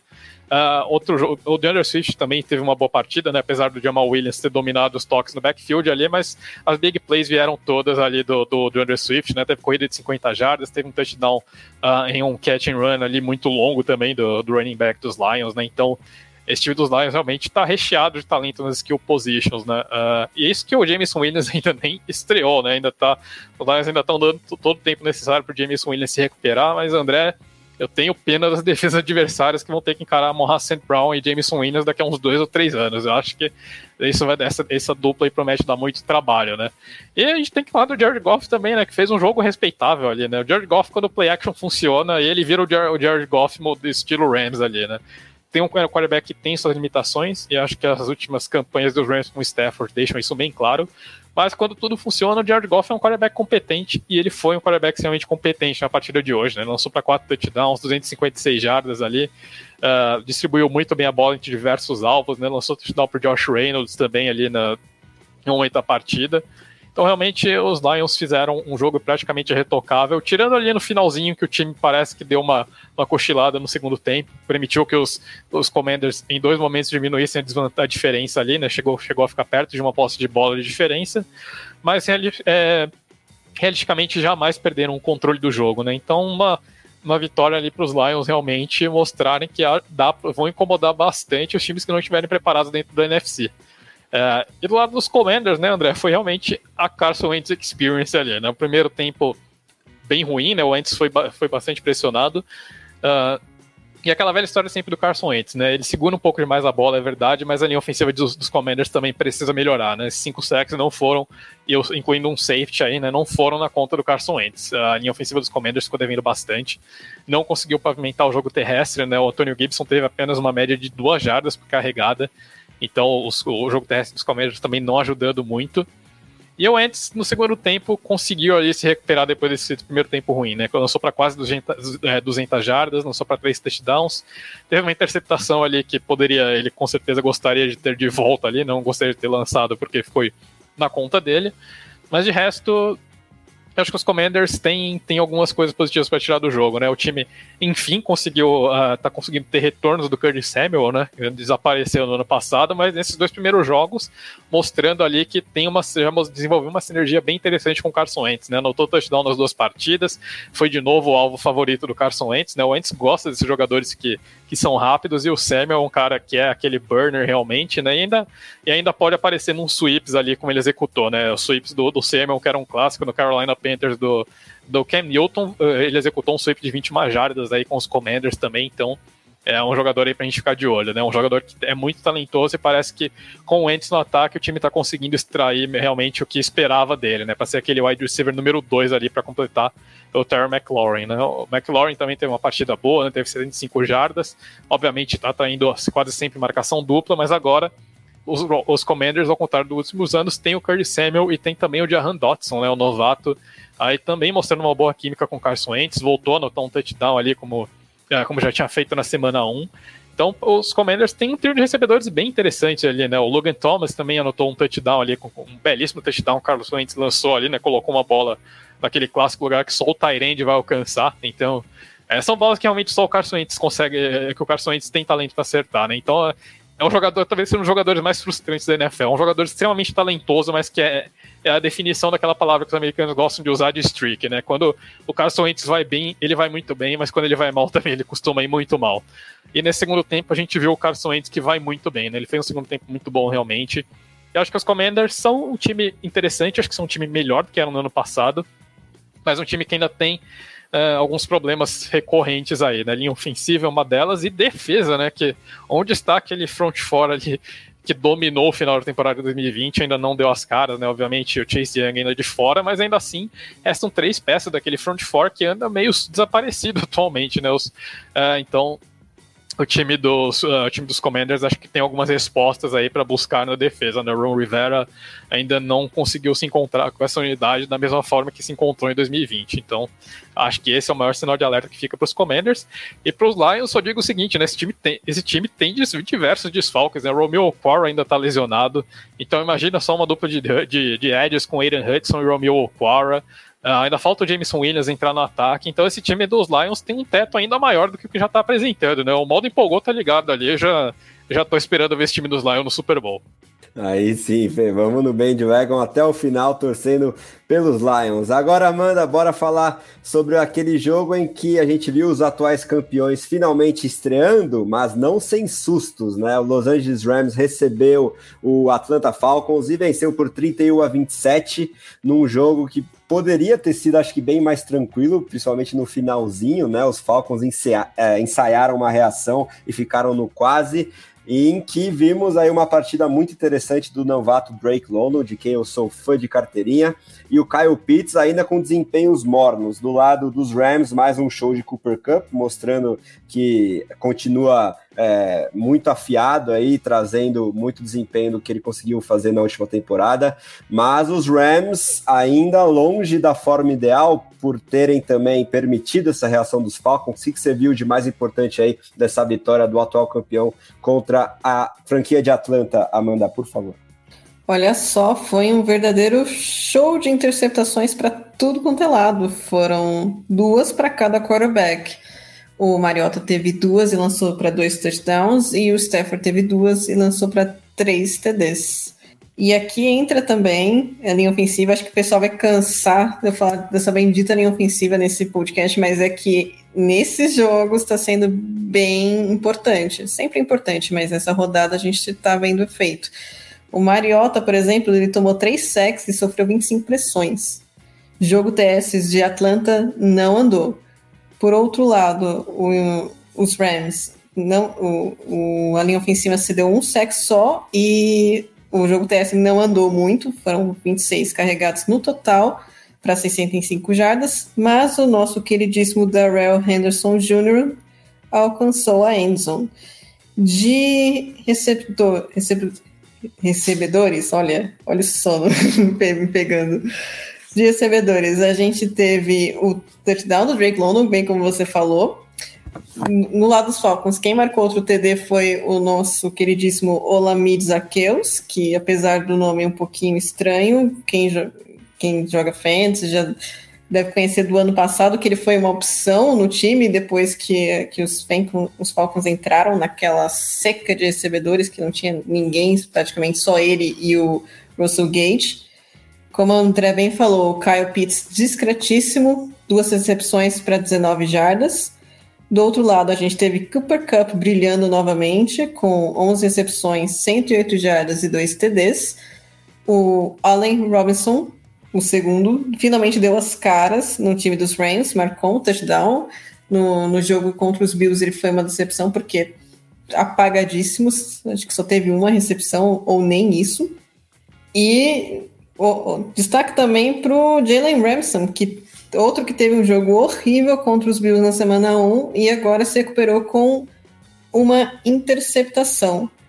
E eu acho até legal a gente comentar que o Marcus Mariota não está sendo um total desastre nos Falcons, como algumas pessoas acharam que iria ser. Tá até rodando, viu? Tá sendo efetivo, não é aquele primor de quarterback, acho que ninguém esperava isso, até por causa desse time dos Falcons. Tem até um ataque interessante, mas a defesa ainda continua muito abaixo, mas eu acho que o ataque dos Falcons está produzindo mais do que produziu muito no ano passado, e aí principalmente contra esse time do Los Angeles Rams, que foi campeão do Super Bowl, mas também que ainda não se encontrou nessa temporada, e vamos ver se vai se encontrar, porque senão eu acho que não chega lá no Super Bowl de novo, não, se continuar nesse ritmo aqui.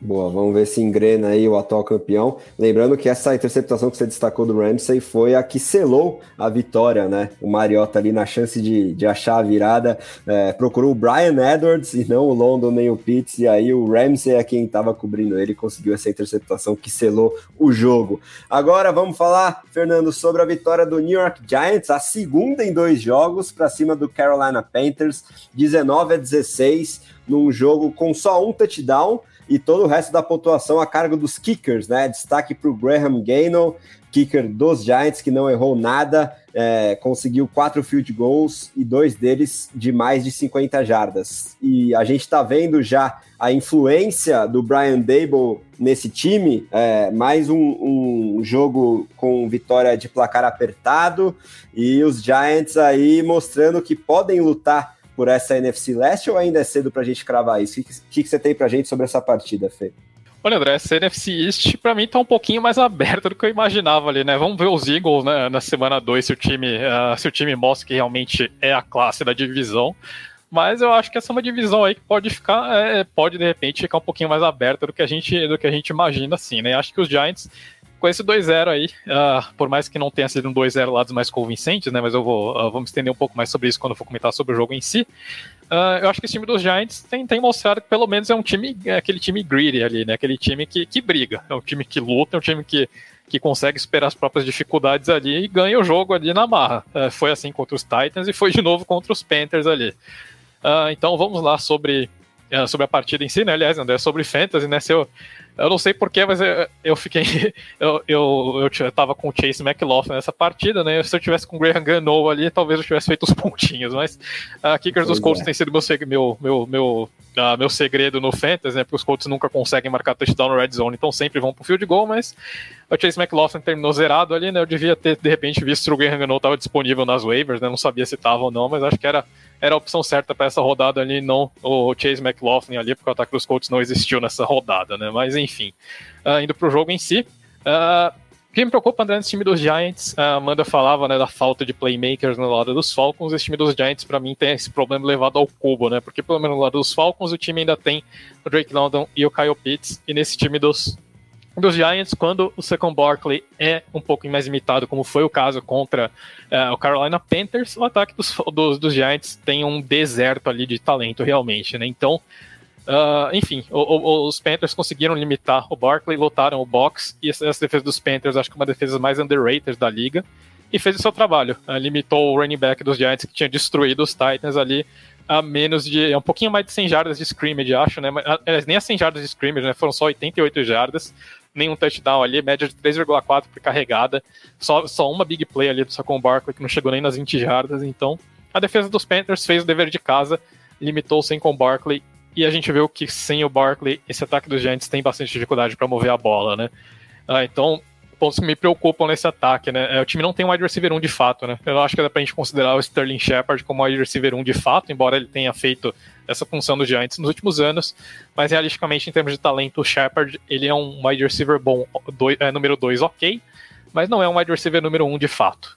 E aí, né, entrando na lista de desaparecidos do FBI, procura-se Kenny Golladay, né, que teve uma statline condizente com o número de zeros no contrato dele, né, foram 0 targets, 0 recepções e 0 jardas ali, né, o Kenny Golladay realmente não tem explicação isso, o Kenny Golladay, ele não foi scratch, ele não estava lesionado, simplesmente não jogou.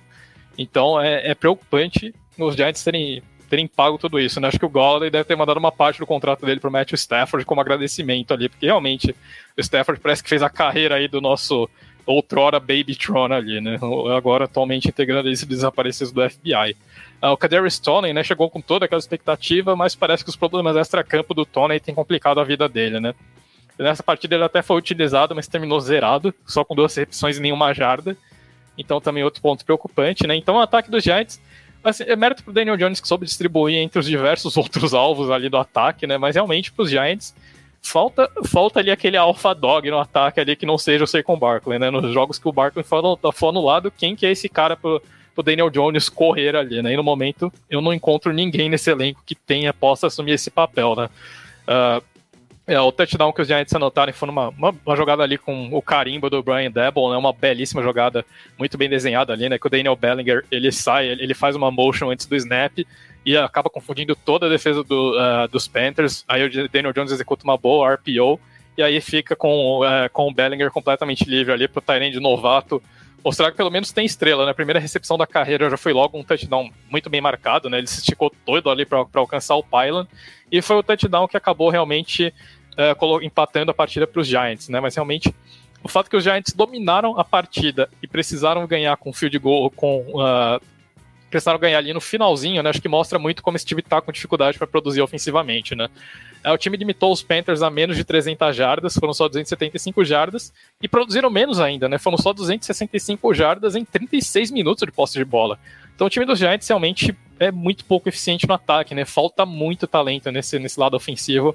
E acho que nem dá pra gente colocar tanto na conta do Daniel Jones, né? Não que o Daniel Jones seja um quarterback espetacular, mas realmente nesse jogo ele fez o que dava pra fazer ali. Mas falta realmente um pouquinho, os Giants darem um pouquinho mais de talento pro Jones poder produzir nos jogos que o Barkley não aparecer tanto, né? Então os Giants tiveram uma média bem baixa ali, né, de jardas por jogada. A equipe não chegou nem a 9, mal passou ali das 8 jardas por jogada. Então realmente os Giants ficaram devendo, o ataque dos Giants ficou devendo muito, mas muito mesmo nessa partida.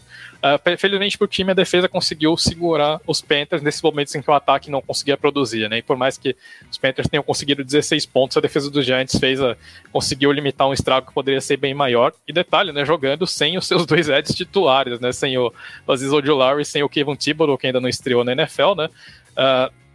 Os Giants abriram o jogo com 2 fumbles, né? Logo no kickoff ali o time conseguiu forçar um fumble do Chuba Hubbard, colocou a bola na red zone e não conseguiu sequer um first down, né? Foram 4 jardas em 3 jogadas ali. Então, realmente, acho que aquilo ali já estava dando um pouco da tônica que seria a partida, né? Do quanto que o ataque dos Giants teria dificuldade para mover a bola.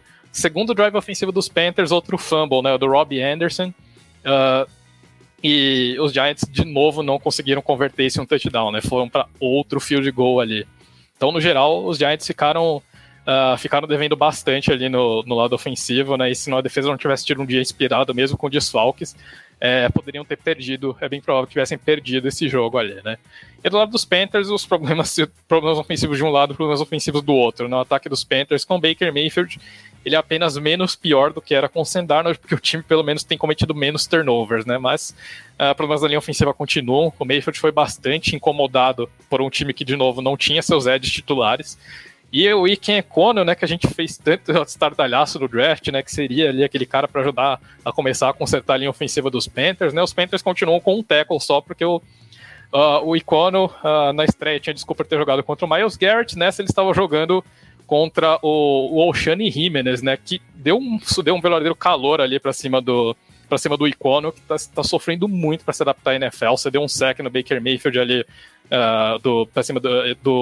você deu um sack do Jimenez em cima do Baker Mayfield também, que foi bem feio. Então o left tackle novato aí dos Panthers sofrendo com muitas horas de crescimento nesse começo de carreira na NFL. Então os Panthers também tem muitas coisas para ajustar. E também deixaram bem claro que esse time só funciona quando o Christian McCaffrey recebe 40, 50 toques por jogo. Não tem jeito, não tem muito do que fugir, né? Os Panthers deixaram a bola um pouquinho mais na mão do Christian McCaffrey nesse jogo e conseguiram pelo menos um pouquinho mais de jardas, né? Mas acho que para os Panthers não tem jeito, né? Tem que utilizar o Christian McCaffrey e arriscar. Se o time quiser ser competitivo e se o Matt Rhule quiser salvar o emprego dele, acho que ele vai ter que arriscar a saúde do Christian McCaffrey, porque esse ataque, sem envolver o McCaffrey em pelo menos 50% dos toques, não vai para frente, né? Por mais que tenha ameaças ali em profundidade com o DJ Moore e com o Robbie Anderson, mas tem problemas na linha ofensiva que não consegue ganhar tempo para essas jogadas acontecerem, tem um quarterback limitado. Então, enfim, para os Panthers, eu acho que é um time que que tá em busca de uma identidade ainda e não encontrou, né? Quando o Christian é um time que vive única e exclusivamente do que o Christian McCaffrey consegue produzir, mas de resto falta muita coisa para os Panthers serem uma equipe minimamente competitiva em uma NFC que não é das mais fortes. Boa, Fê. Agora, para o nosso último jogo, sobrou o Sunday Night Football. Nada de novo sob o sol. Vitória do Green Bay Packers jogando no Lambeau Field para cima do Chicago Bears. 27-10, um placar que, se não fosse a arbitragem, poderia ter sido um pouquinho diferente. Não acredito que haveria uma virada, mas tiraram um TDzinho no meu garoto Justin Fields. De qualquer forma, Amanda, vitória bem tranquila aí dos Packers, né? Depois de uma estreia decepcionante, muito parecido com o que aconteceu no ano passado. Dessa vez o Aaron Jones, né, foi muito mais proeminente. O treinador cumpriu a promessa de que ia colocar a bola muito mais na mão dele, e ele foi praticamente o ataque inteiro aí dos Packers nessa noite, e por isso, com seus 2 touchdowns e mais de 100 jardas totais, um touchdown aéreo, um touchdown terrestre, ele é o running back da nossa seleção. Mas enfim, o que de mais importante você viu aí da vitória dos Packers sobre os Bears? E aí o Fernando também já emenda a análise dele do Sunday Night Football, por favor. Olha, o que eu vi, assim, a defesa dos Bears me surpreendeu, porque eu achei que, dadas as circunstâncias, jogou bem. Tudo bem, segundo quarto foi horroroso, levou 21 pontos, mas eu esperava um desempenho pior da defesa dos Bears, tanto nesse jogo contra os Packers, e tanto contra o jogo de abertura contra os 49ers. Então, eu acho que talvez haja alguma luz no fim do túnel para os Bears, né? Porque a gente fala muito que é um time que está numa situação complicada, off-season, não trouxeram ninguém para ajudar o Justin Fields, e aí você vê o resultado, assim, nesse jogo.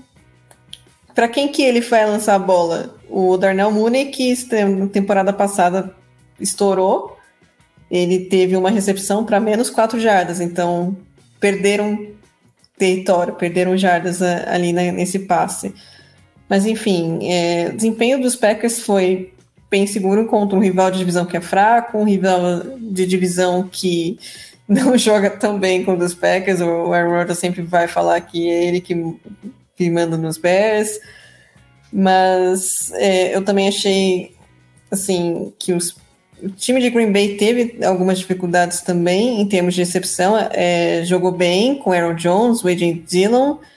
Em termos de ataque terrestre, eles produziram mais de 200 jardas, isso contando também com as 10 jardinhas do Aaron Rodgers, mas a maior parte desse workload foi do Aaron Jones e do A.J. Dillon.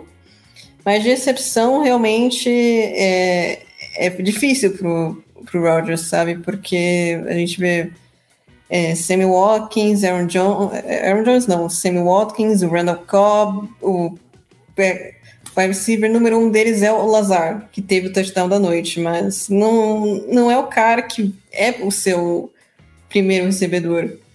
Não tô falando que o Lazard seja ruim, mas ele não é o cara do time, o cara que vai virar aquelas bolas complicadas, ou pelo menos ele não deveria ser. Os Packers, eles selecionaram uns recebedores no draft, não na primeira rodada, porque poderiam e deveriam, mas não fizeram isso, mas selecionaram o Christian Watson na segunda e o Romeo Doubs, se não me engano, na quarta. O Christian Watson, até o momento, não fez muita coisa. Talvez ele melhore conforme ele vá aprendendo o jogo, como é que funciona um ataque da NFL. E o Romeo Doubs, ele teve menos recepções que o Watson, mas ele pelo menos teve mais jardas, então talvez esteja se adaptando melhor neste momento. Em termos de recebedores, o Justin Fields, como eu falei, não tem muita coisa.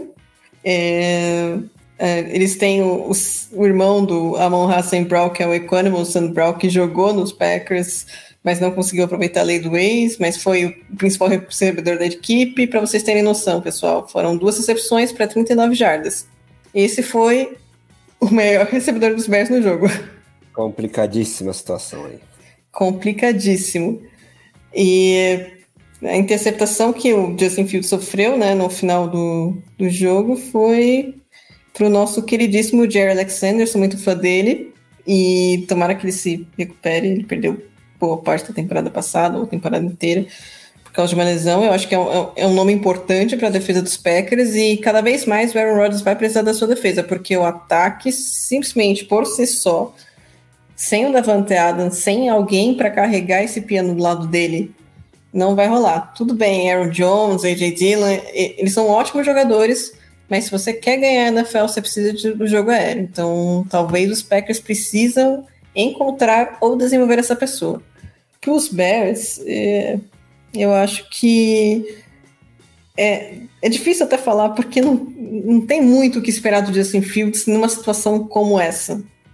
De você não tem linha ofensiva, você não tem recebedor, seus running backs são ok, os Bears tiveram um jogo terrestre bom até, com 27 carregados para 180 jardas, mas você não ganha jogo na NFL só com jogo terrestre atualmente.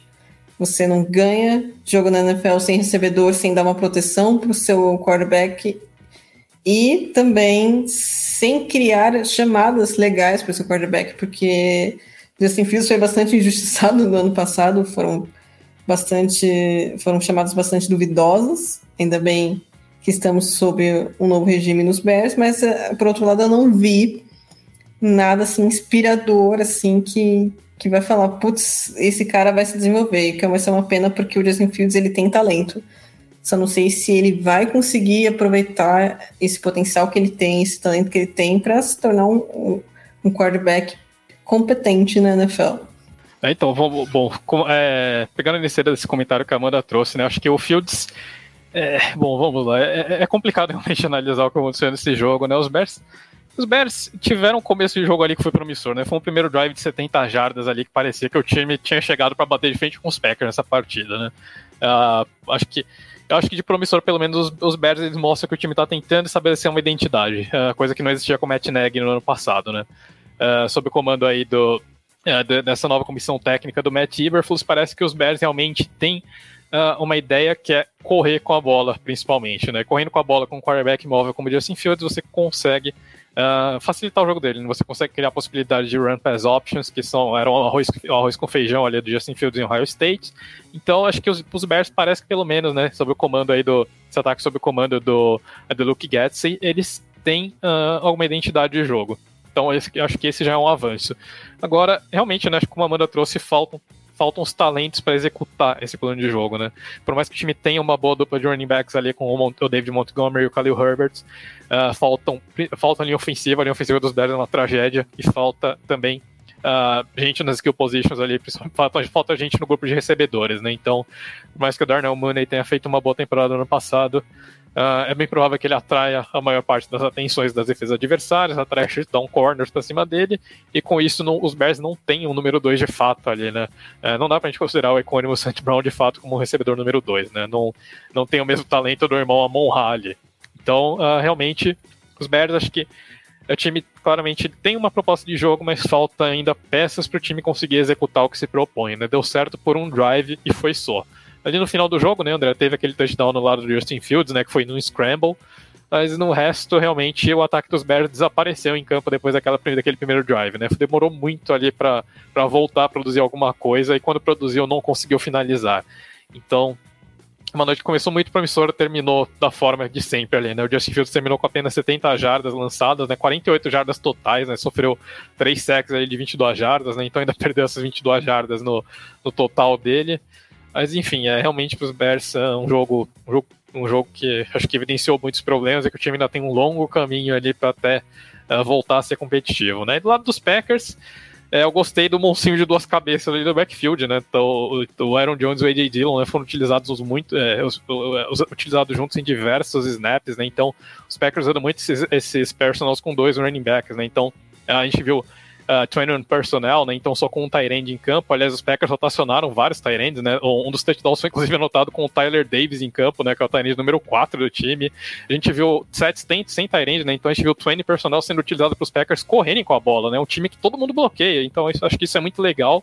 A gente viu o A.J. Dillon servindo como lead blocker no touchdown do Aaron Jones. Então, em um dos touchdowns do Aaron Jones, né? Então, o time dos Packers eu acho que tem alguns valores interessantes, né? Um time que acho que justamente pelo fato de não ter essa estrela, é um time que todo mundo entende que precisa executar diversas funções. E aí, Eu acho que o time comprou essa ideia e nesse jogo a gente viu bastante disso, né? Principalmente quando o time usava essas formações com 2 running backs ali, né? A gente viu bastante gente bloqueando, a gente viu jogadores executando todos os tipos de funções ali. Então eu gostei bastante disso que eu vi dos Packers, né? Agora, uma coisa, esse poder da amizade é muito bom contra os Bears, mas contra times mais fortes isso talvez faça diferença, né? Como nós de fato vimos na semana 1 contra os Vikings, né? Foi tema recorrente no nosso podcast do ano passado perguntar, no jogo em que o Davante Adams sumir, quem que assume essa responsabilidade dos Packers, né? No jogo que o Davante Adams puxar uma cobertura dupla, quem que vai aparecer para receber a bola, né? E o Allen Lazard realmente talvez não seja muito esse cara, né? Então para os Packers acho que falta, agora sem o Davante Adams realmente vai faltar essa liderança. Então o time ainda está tentando buscar uma identidade, né, de como vai mover a bola pelo ar, né? O Aaron Rodgers distribuiu a bola entre diversos alvos nessa partida, né, como a Amanda trouxe no comentário dela. Mas no geral ele realmente preferiu ficar com os veteranos, né? O Sammy Watkins, o Randall Cobb e o Allen Lazard foram as bolas de segurança do Aaron Rodgers ali. E o Christian Watson e o Romeo Doubs receberam umas bolas mais em passes curtos, em alguns checkdowns ocasionais ali. Realmente parece que aquelas bolas para eles começarem a se aquecer. Então, realmente, os novatos ainda tentando entender como é jogar na NFL ali. Então, no momento, parece que os Packers vão rotacionar mais a bola entre os veteranos, realmente. E o Watson ainda teve, né, ali um fumble ali, né, que uma movimentação para snap que me pareceu que foi culpa dele. Acho que ele realmente saiu na hora errada ali, a bola acabou batendo nele. Eu não colocaria a culpa no center nesse lance. Acho que realmente foi um erro de timing do Christian Watson. Então, o novato ainda tentando entender como é jogar na NFL. Mas eu concordo com o que o Aaron Rodgers disse, né? Para esse time dos Packers, a palavra-chave é paciência. Vai ter que esperar a garotada crescer aí, e o jeito vai ser confiar nos veteranos aí para carregarem o piano até esses novatos mostrarem que de fato podem assumir uma responsabilidade maior nesse ataque, né? Então, enfim, semana 2 ainda cedo pra gente fazer qualquer tipo de previsão se o time vai ou não jogar, mas os Packers pelo menos mostraram se mostraram um time muito melhor do que naquela semana 1 contra os Vikings, né? Então, eu acho que ainda é cedo pra gente ligar o sinal de pânico lá em Green Bay. Parece que o time consegue sim se encontrar. E o Aaron Rodgers vai dar os pulos dele ali até os Packers conseguirem encontrar essa nova identidade sem o Davante Adams. Por enquanto, o jeito é correr com a bola e colocar A.J. Dillon e Aaron Jones juntos em campo, porque esse monstrinho de 2 cabeças deve dar bastante trabalho para as outras equipes daqui para frente. Boa, Fê, gostei da expressão que você usou do poder da amizade, mas eu sei também que tem muito torcedor dos Packers com a esperança especulativa, até agora pelo menos, que Odell Beckham Jr. possa surgir nesse elenco aí na fase final da temporada, mas é bom o Aaron Rodgers abrir o olho e começar a exercer a sua influência, porque o OBJ foi visto hoje conversando com o Tom Brady lá na Louisiana, mesmo jogo em New Orleans, o Tom Brady que não cansa de recrutar wide receivers de grife, né, para o seu elenco, já parece que está exercendo a sua influência aí, já que o Chris Godwin voltou a se lesionar, o Julio Jones parece que não consegue ficar saudável, vamos ficar de olho, mas enfim, totalmente especulativo aqui esse meu comentário, vamos esperar os próximos capítulos, até porque os Rams parecem ainda muito fortes aí nessa potencial briga pelo OBJ também, já que ele se dá muito bem com o elenco no qual foi campeão ano passado, mas de qualquer forma, Beckham Jr. ainda é um free agent na NFL. Agora que encerramos todas as análises aí dos jogos do Domingão, vou repassar a seleção rapidinho, antes dos destaques finais aqui dos meus companheiros. Por enquanto, né, já que podemos ter mudanças na seleção em função dos jogos da segunda-feira, e dessa vez temos 2 Monday Night Footballs, e você vai saber a seleção definitiva ao longo da semana no Instagram do The Playoffs. O nosso quarterback é Tua Tagovailoa, né? 6 touchdowns lançados, não é por menos. Ele é o nosso titular aí na posição de signal caller, que ele naturalmente joga no Miami Dolphins. Running back Aaron Jones aí no Sunday Night Football conseguiu desbancar o Nick Chubb, por mais que tenha tido um touchdown a menos, ele foi completamente o motor dessa vitória dos Packers, e o fator derrota do Cleveland Browns também ajuda ao Nick Chubb perder esse duelo para o Aaron Jones. O nosso wide receiver, né, na disputa mais acirrada aí da semana é Jalen Waddle do Miami Dolphins, venceu contra Amon-Ra St. Brown, Gary Wilson e principalmente Tyreek Hill, que teve números até melhores do que o companheiro de time, mas o Waddle ele foi preponderante durante toda a partida, ao contrário do Hill, que foi só no segundo tempo,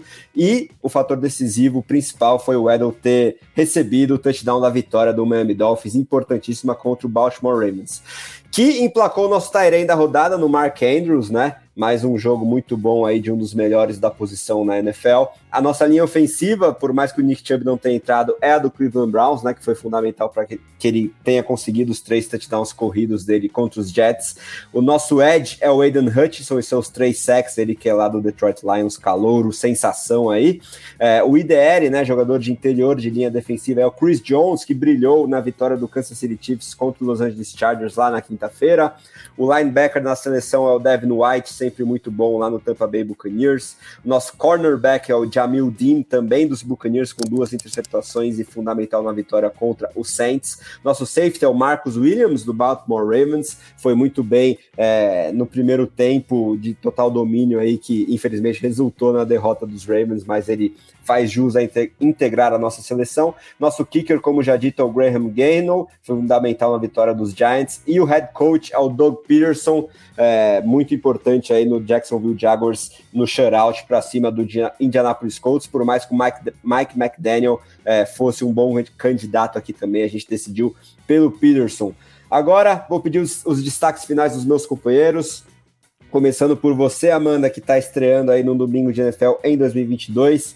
Sempre um prazer conversar contigo sobre o Bola Oval, e eu vou te pedir as expectativas sobre um dos 2 Monday Night Footballs dessa segunda-feira, que envolve o Tennessee Titans visitando o poderoso Buffalo Bills. O que você espera aí desse jogo? E, enfim, bem-vinda de volta de novo e muito obrigado por mais um show aí de análise no nosso domingo de NFL, Amanda. Obrigada, pessoal. Boa noite. Obrigado. Sempre bom estar aqui com vocês gravando um podcast. Agora, para Titans e Bills, a expectativa é que o Bills tenha mais uma vitória sólida contra os Titans. A gente sabe que os Titans já não são o mesmo que eram no ano passado ou há 2 anos.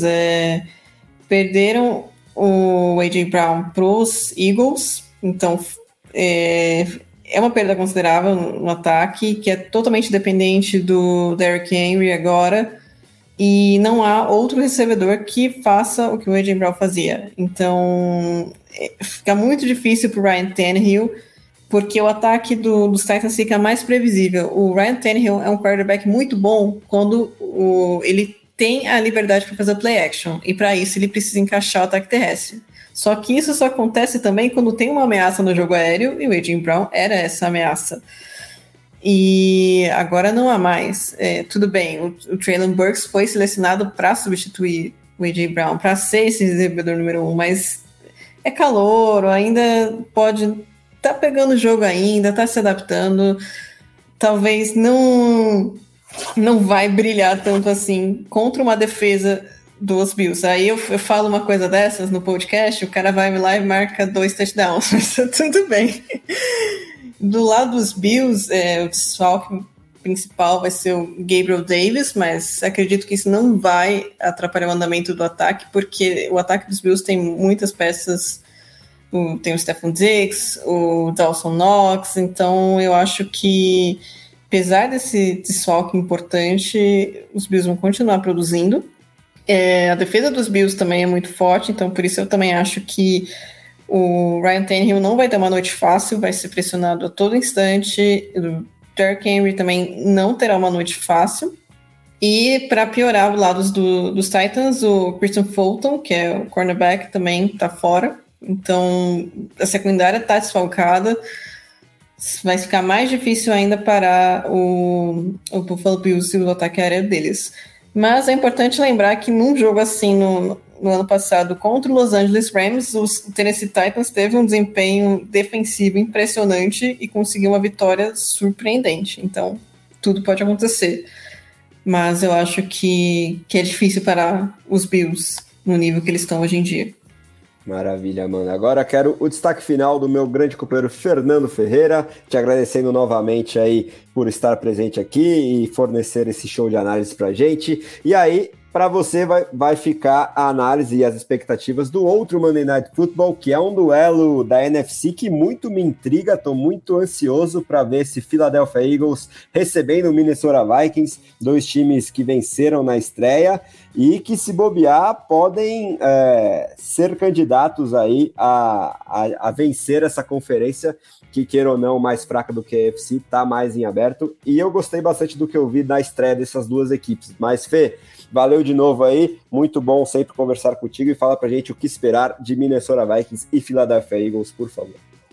Bom, valeu, André, valeu, Amanda, muitíssimo obrigado aí, é sempre um prazer participar dessa bancada qualificadíssima aí, entregar mais um podcast.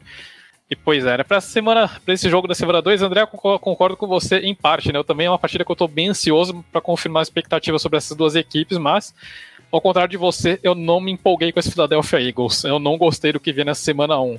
Tudo bem, o jogo terrestre do time funcionou, o A.J. Brown teve uma estreia brilhante, mas eu acho que o Jalen Hurts ficou devendo bastante quando precisou lançar a bola ali, né? Ele começou o jogo com 7 passes errados consecutivos, demorou um pouquinho ali para se encontrar na partida, e eu acho que contra os Vikings ele não vai ter essa mesma colher de chá que teve contra os Detroit Lions, né? O adversário que é mais complicado. De um lado, o Philadelphia Eagles não me impressionou na primeira semana e os Vikings me deixaram bem impressionado e empolgado ali com o que eu vi. Eu acho que esse time com Kevin O'Connell parece realmente ter entrado em uma nova era da NFL. É um time que adotou realmente esses ataques mais modernos, é um time que joga a partir do Justin Jefferson mais do que do Dalvin Cook. Então, esse time dos Vikings me parece um time bem interessante, né? Eu quero um time que eu quero ver se realmente vai jogar dessa forma na semana 2 ou se foi só ali, porque foi um jogo de divisão na semana 1 contra os Packers ali, né? Então, eu tô curioso para ver se esses Vikings realmente são tudo isso ou se foi só um fogo de palha. E esse time dos Eagles, eu tô curioso para ver se realmente é o que a gente criou tanto de expectativa na pré-temporada ou se o que a gente viu na semana 1 ali é o que o time vai apresentar, né? Então, é um time que, confesso ali, acho que ainda tá devendo um pouco, né? Chave desse jogo acho que vai ser o quanto que o jogo terrestre dos Eagles vai conseguir causar de estrago. Se o jogo terrestre dos Eagles entrar e o Jalen Hurts conseguir operar no que ele é efetivo, né, que é em RPOs e constantemente deixando a defesa ali atenta e abrindo espaço para os recebedores, eu acho que os Eagles têm uma chance de vencer. Mas caso a defesa dos Vikings consiga limitar o jogo terrestre dos Eagles, consiga colocar situações em que o Jalen Hurts é obrigado a se transformar em um quarterback puramente passador, sem opção de se movimentar e sair do pocket, aí eu acho que os Vikings têm um caminho mais fácil para a vitória, né? E no momento eu vejo que os Vikings acho que têm mais condições de vencer esse jogo, né? Eu ainda não estou colocando fé no Jalen Hurts como o quarterback para conduzir um time com esse nível de talento dos Eagles. Eu acho que ele é um quarterback ok, mas pro nível de talento que pro elenco que esse time dos Eagles montou para 2022, eu acho que o Jalen Hurts não é esse cara, e eu tenho a impressão que essa partida contra os Vikings talvez já comece a mostrar um pouquinho disso, né? Eu tô bem empolgado com o que eu vi dos Vikings, e eu acho que é um time que pode confirmar essas expectativas boas da primeira semana, na segunda semana, né? Mas vamos ver, é um jogo bem interessante, sem sombra de dúvidas, entre dois times que eu acredito estarão nos playoffs da NFC no mínimo, né? Então, tô bem curioso para ver o que essas duas equipes vão apresentar em relação à semana 1. Boa, Fê, também tô contigo. Meu palpite é Vikings e vamos ver se o Hurts consegue melhorar seu desempenho. Excelente, galera. Vamos fechar aqui então. Lembrando que essa edição do podcast The Playoffs foi gravada e editada pela WP Oncast. Grave seu podcast, qualquer material audiovisual, você também. Fale com o nosso amigo Pix e tire as suas dúvidas pelo telefone ou o WhatsApp. DDD 54 99 620 5634 ou pelo site grupowpcom.com.br. Em nome de Amanda Gerolo e Fernando Ferreira, eu sou o André Amaral e esse foi o podcast The Playoffs, edição 61, revisando mais um domingo de NFL. Muito obrigado a quem nos ouviu, ótima semana a todos, um grande abraço e até a próxima!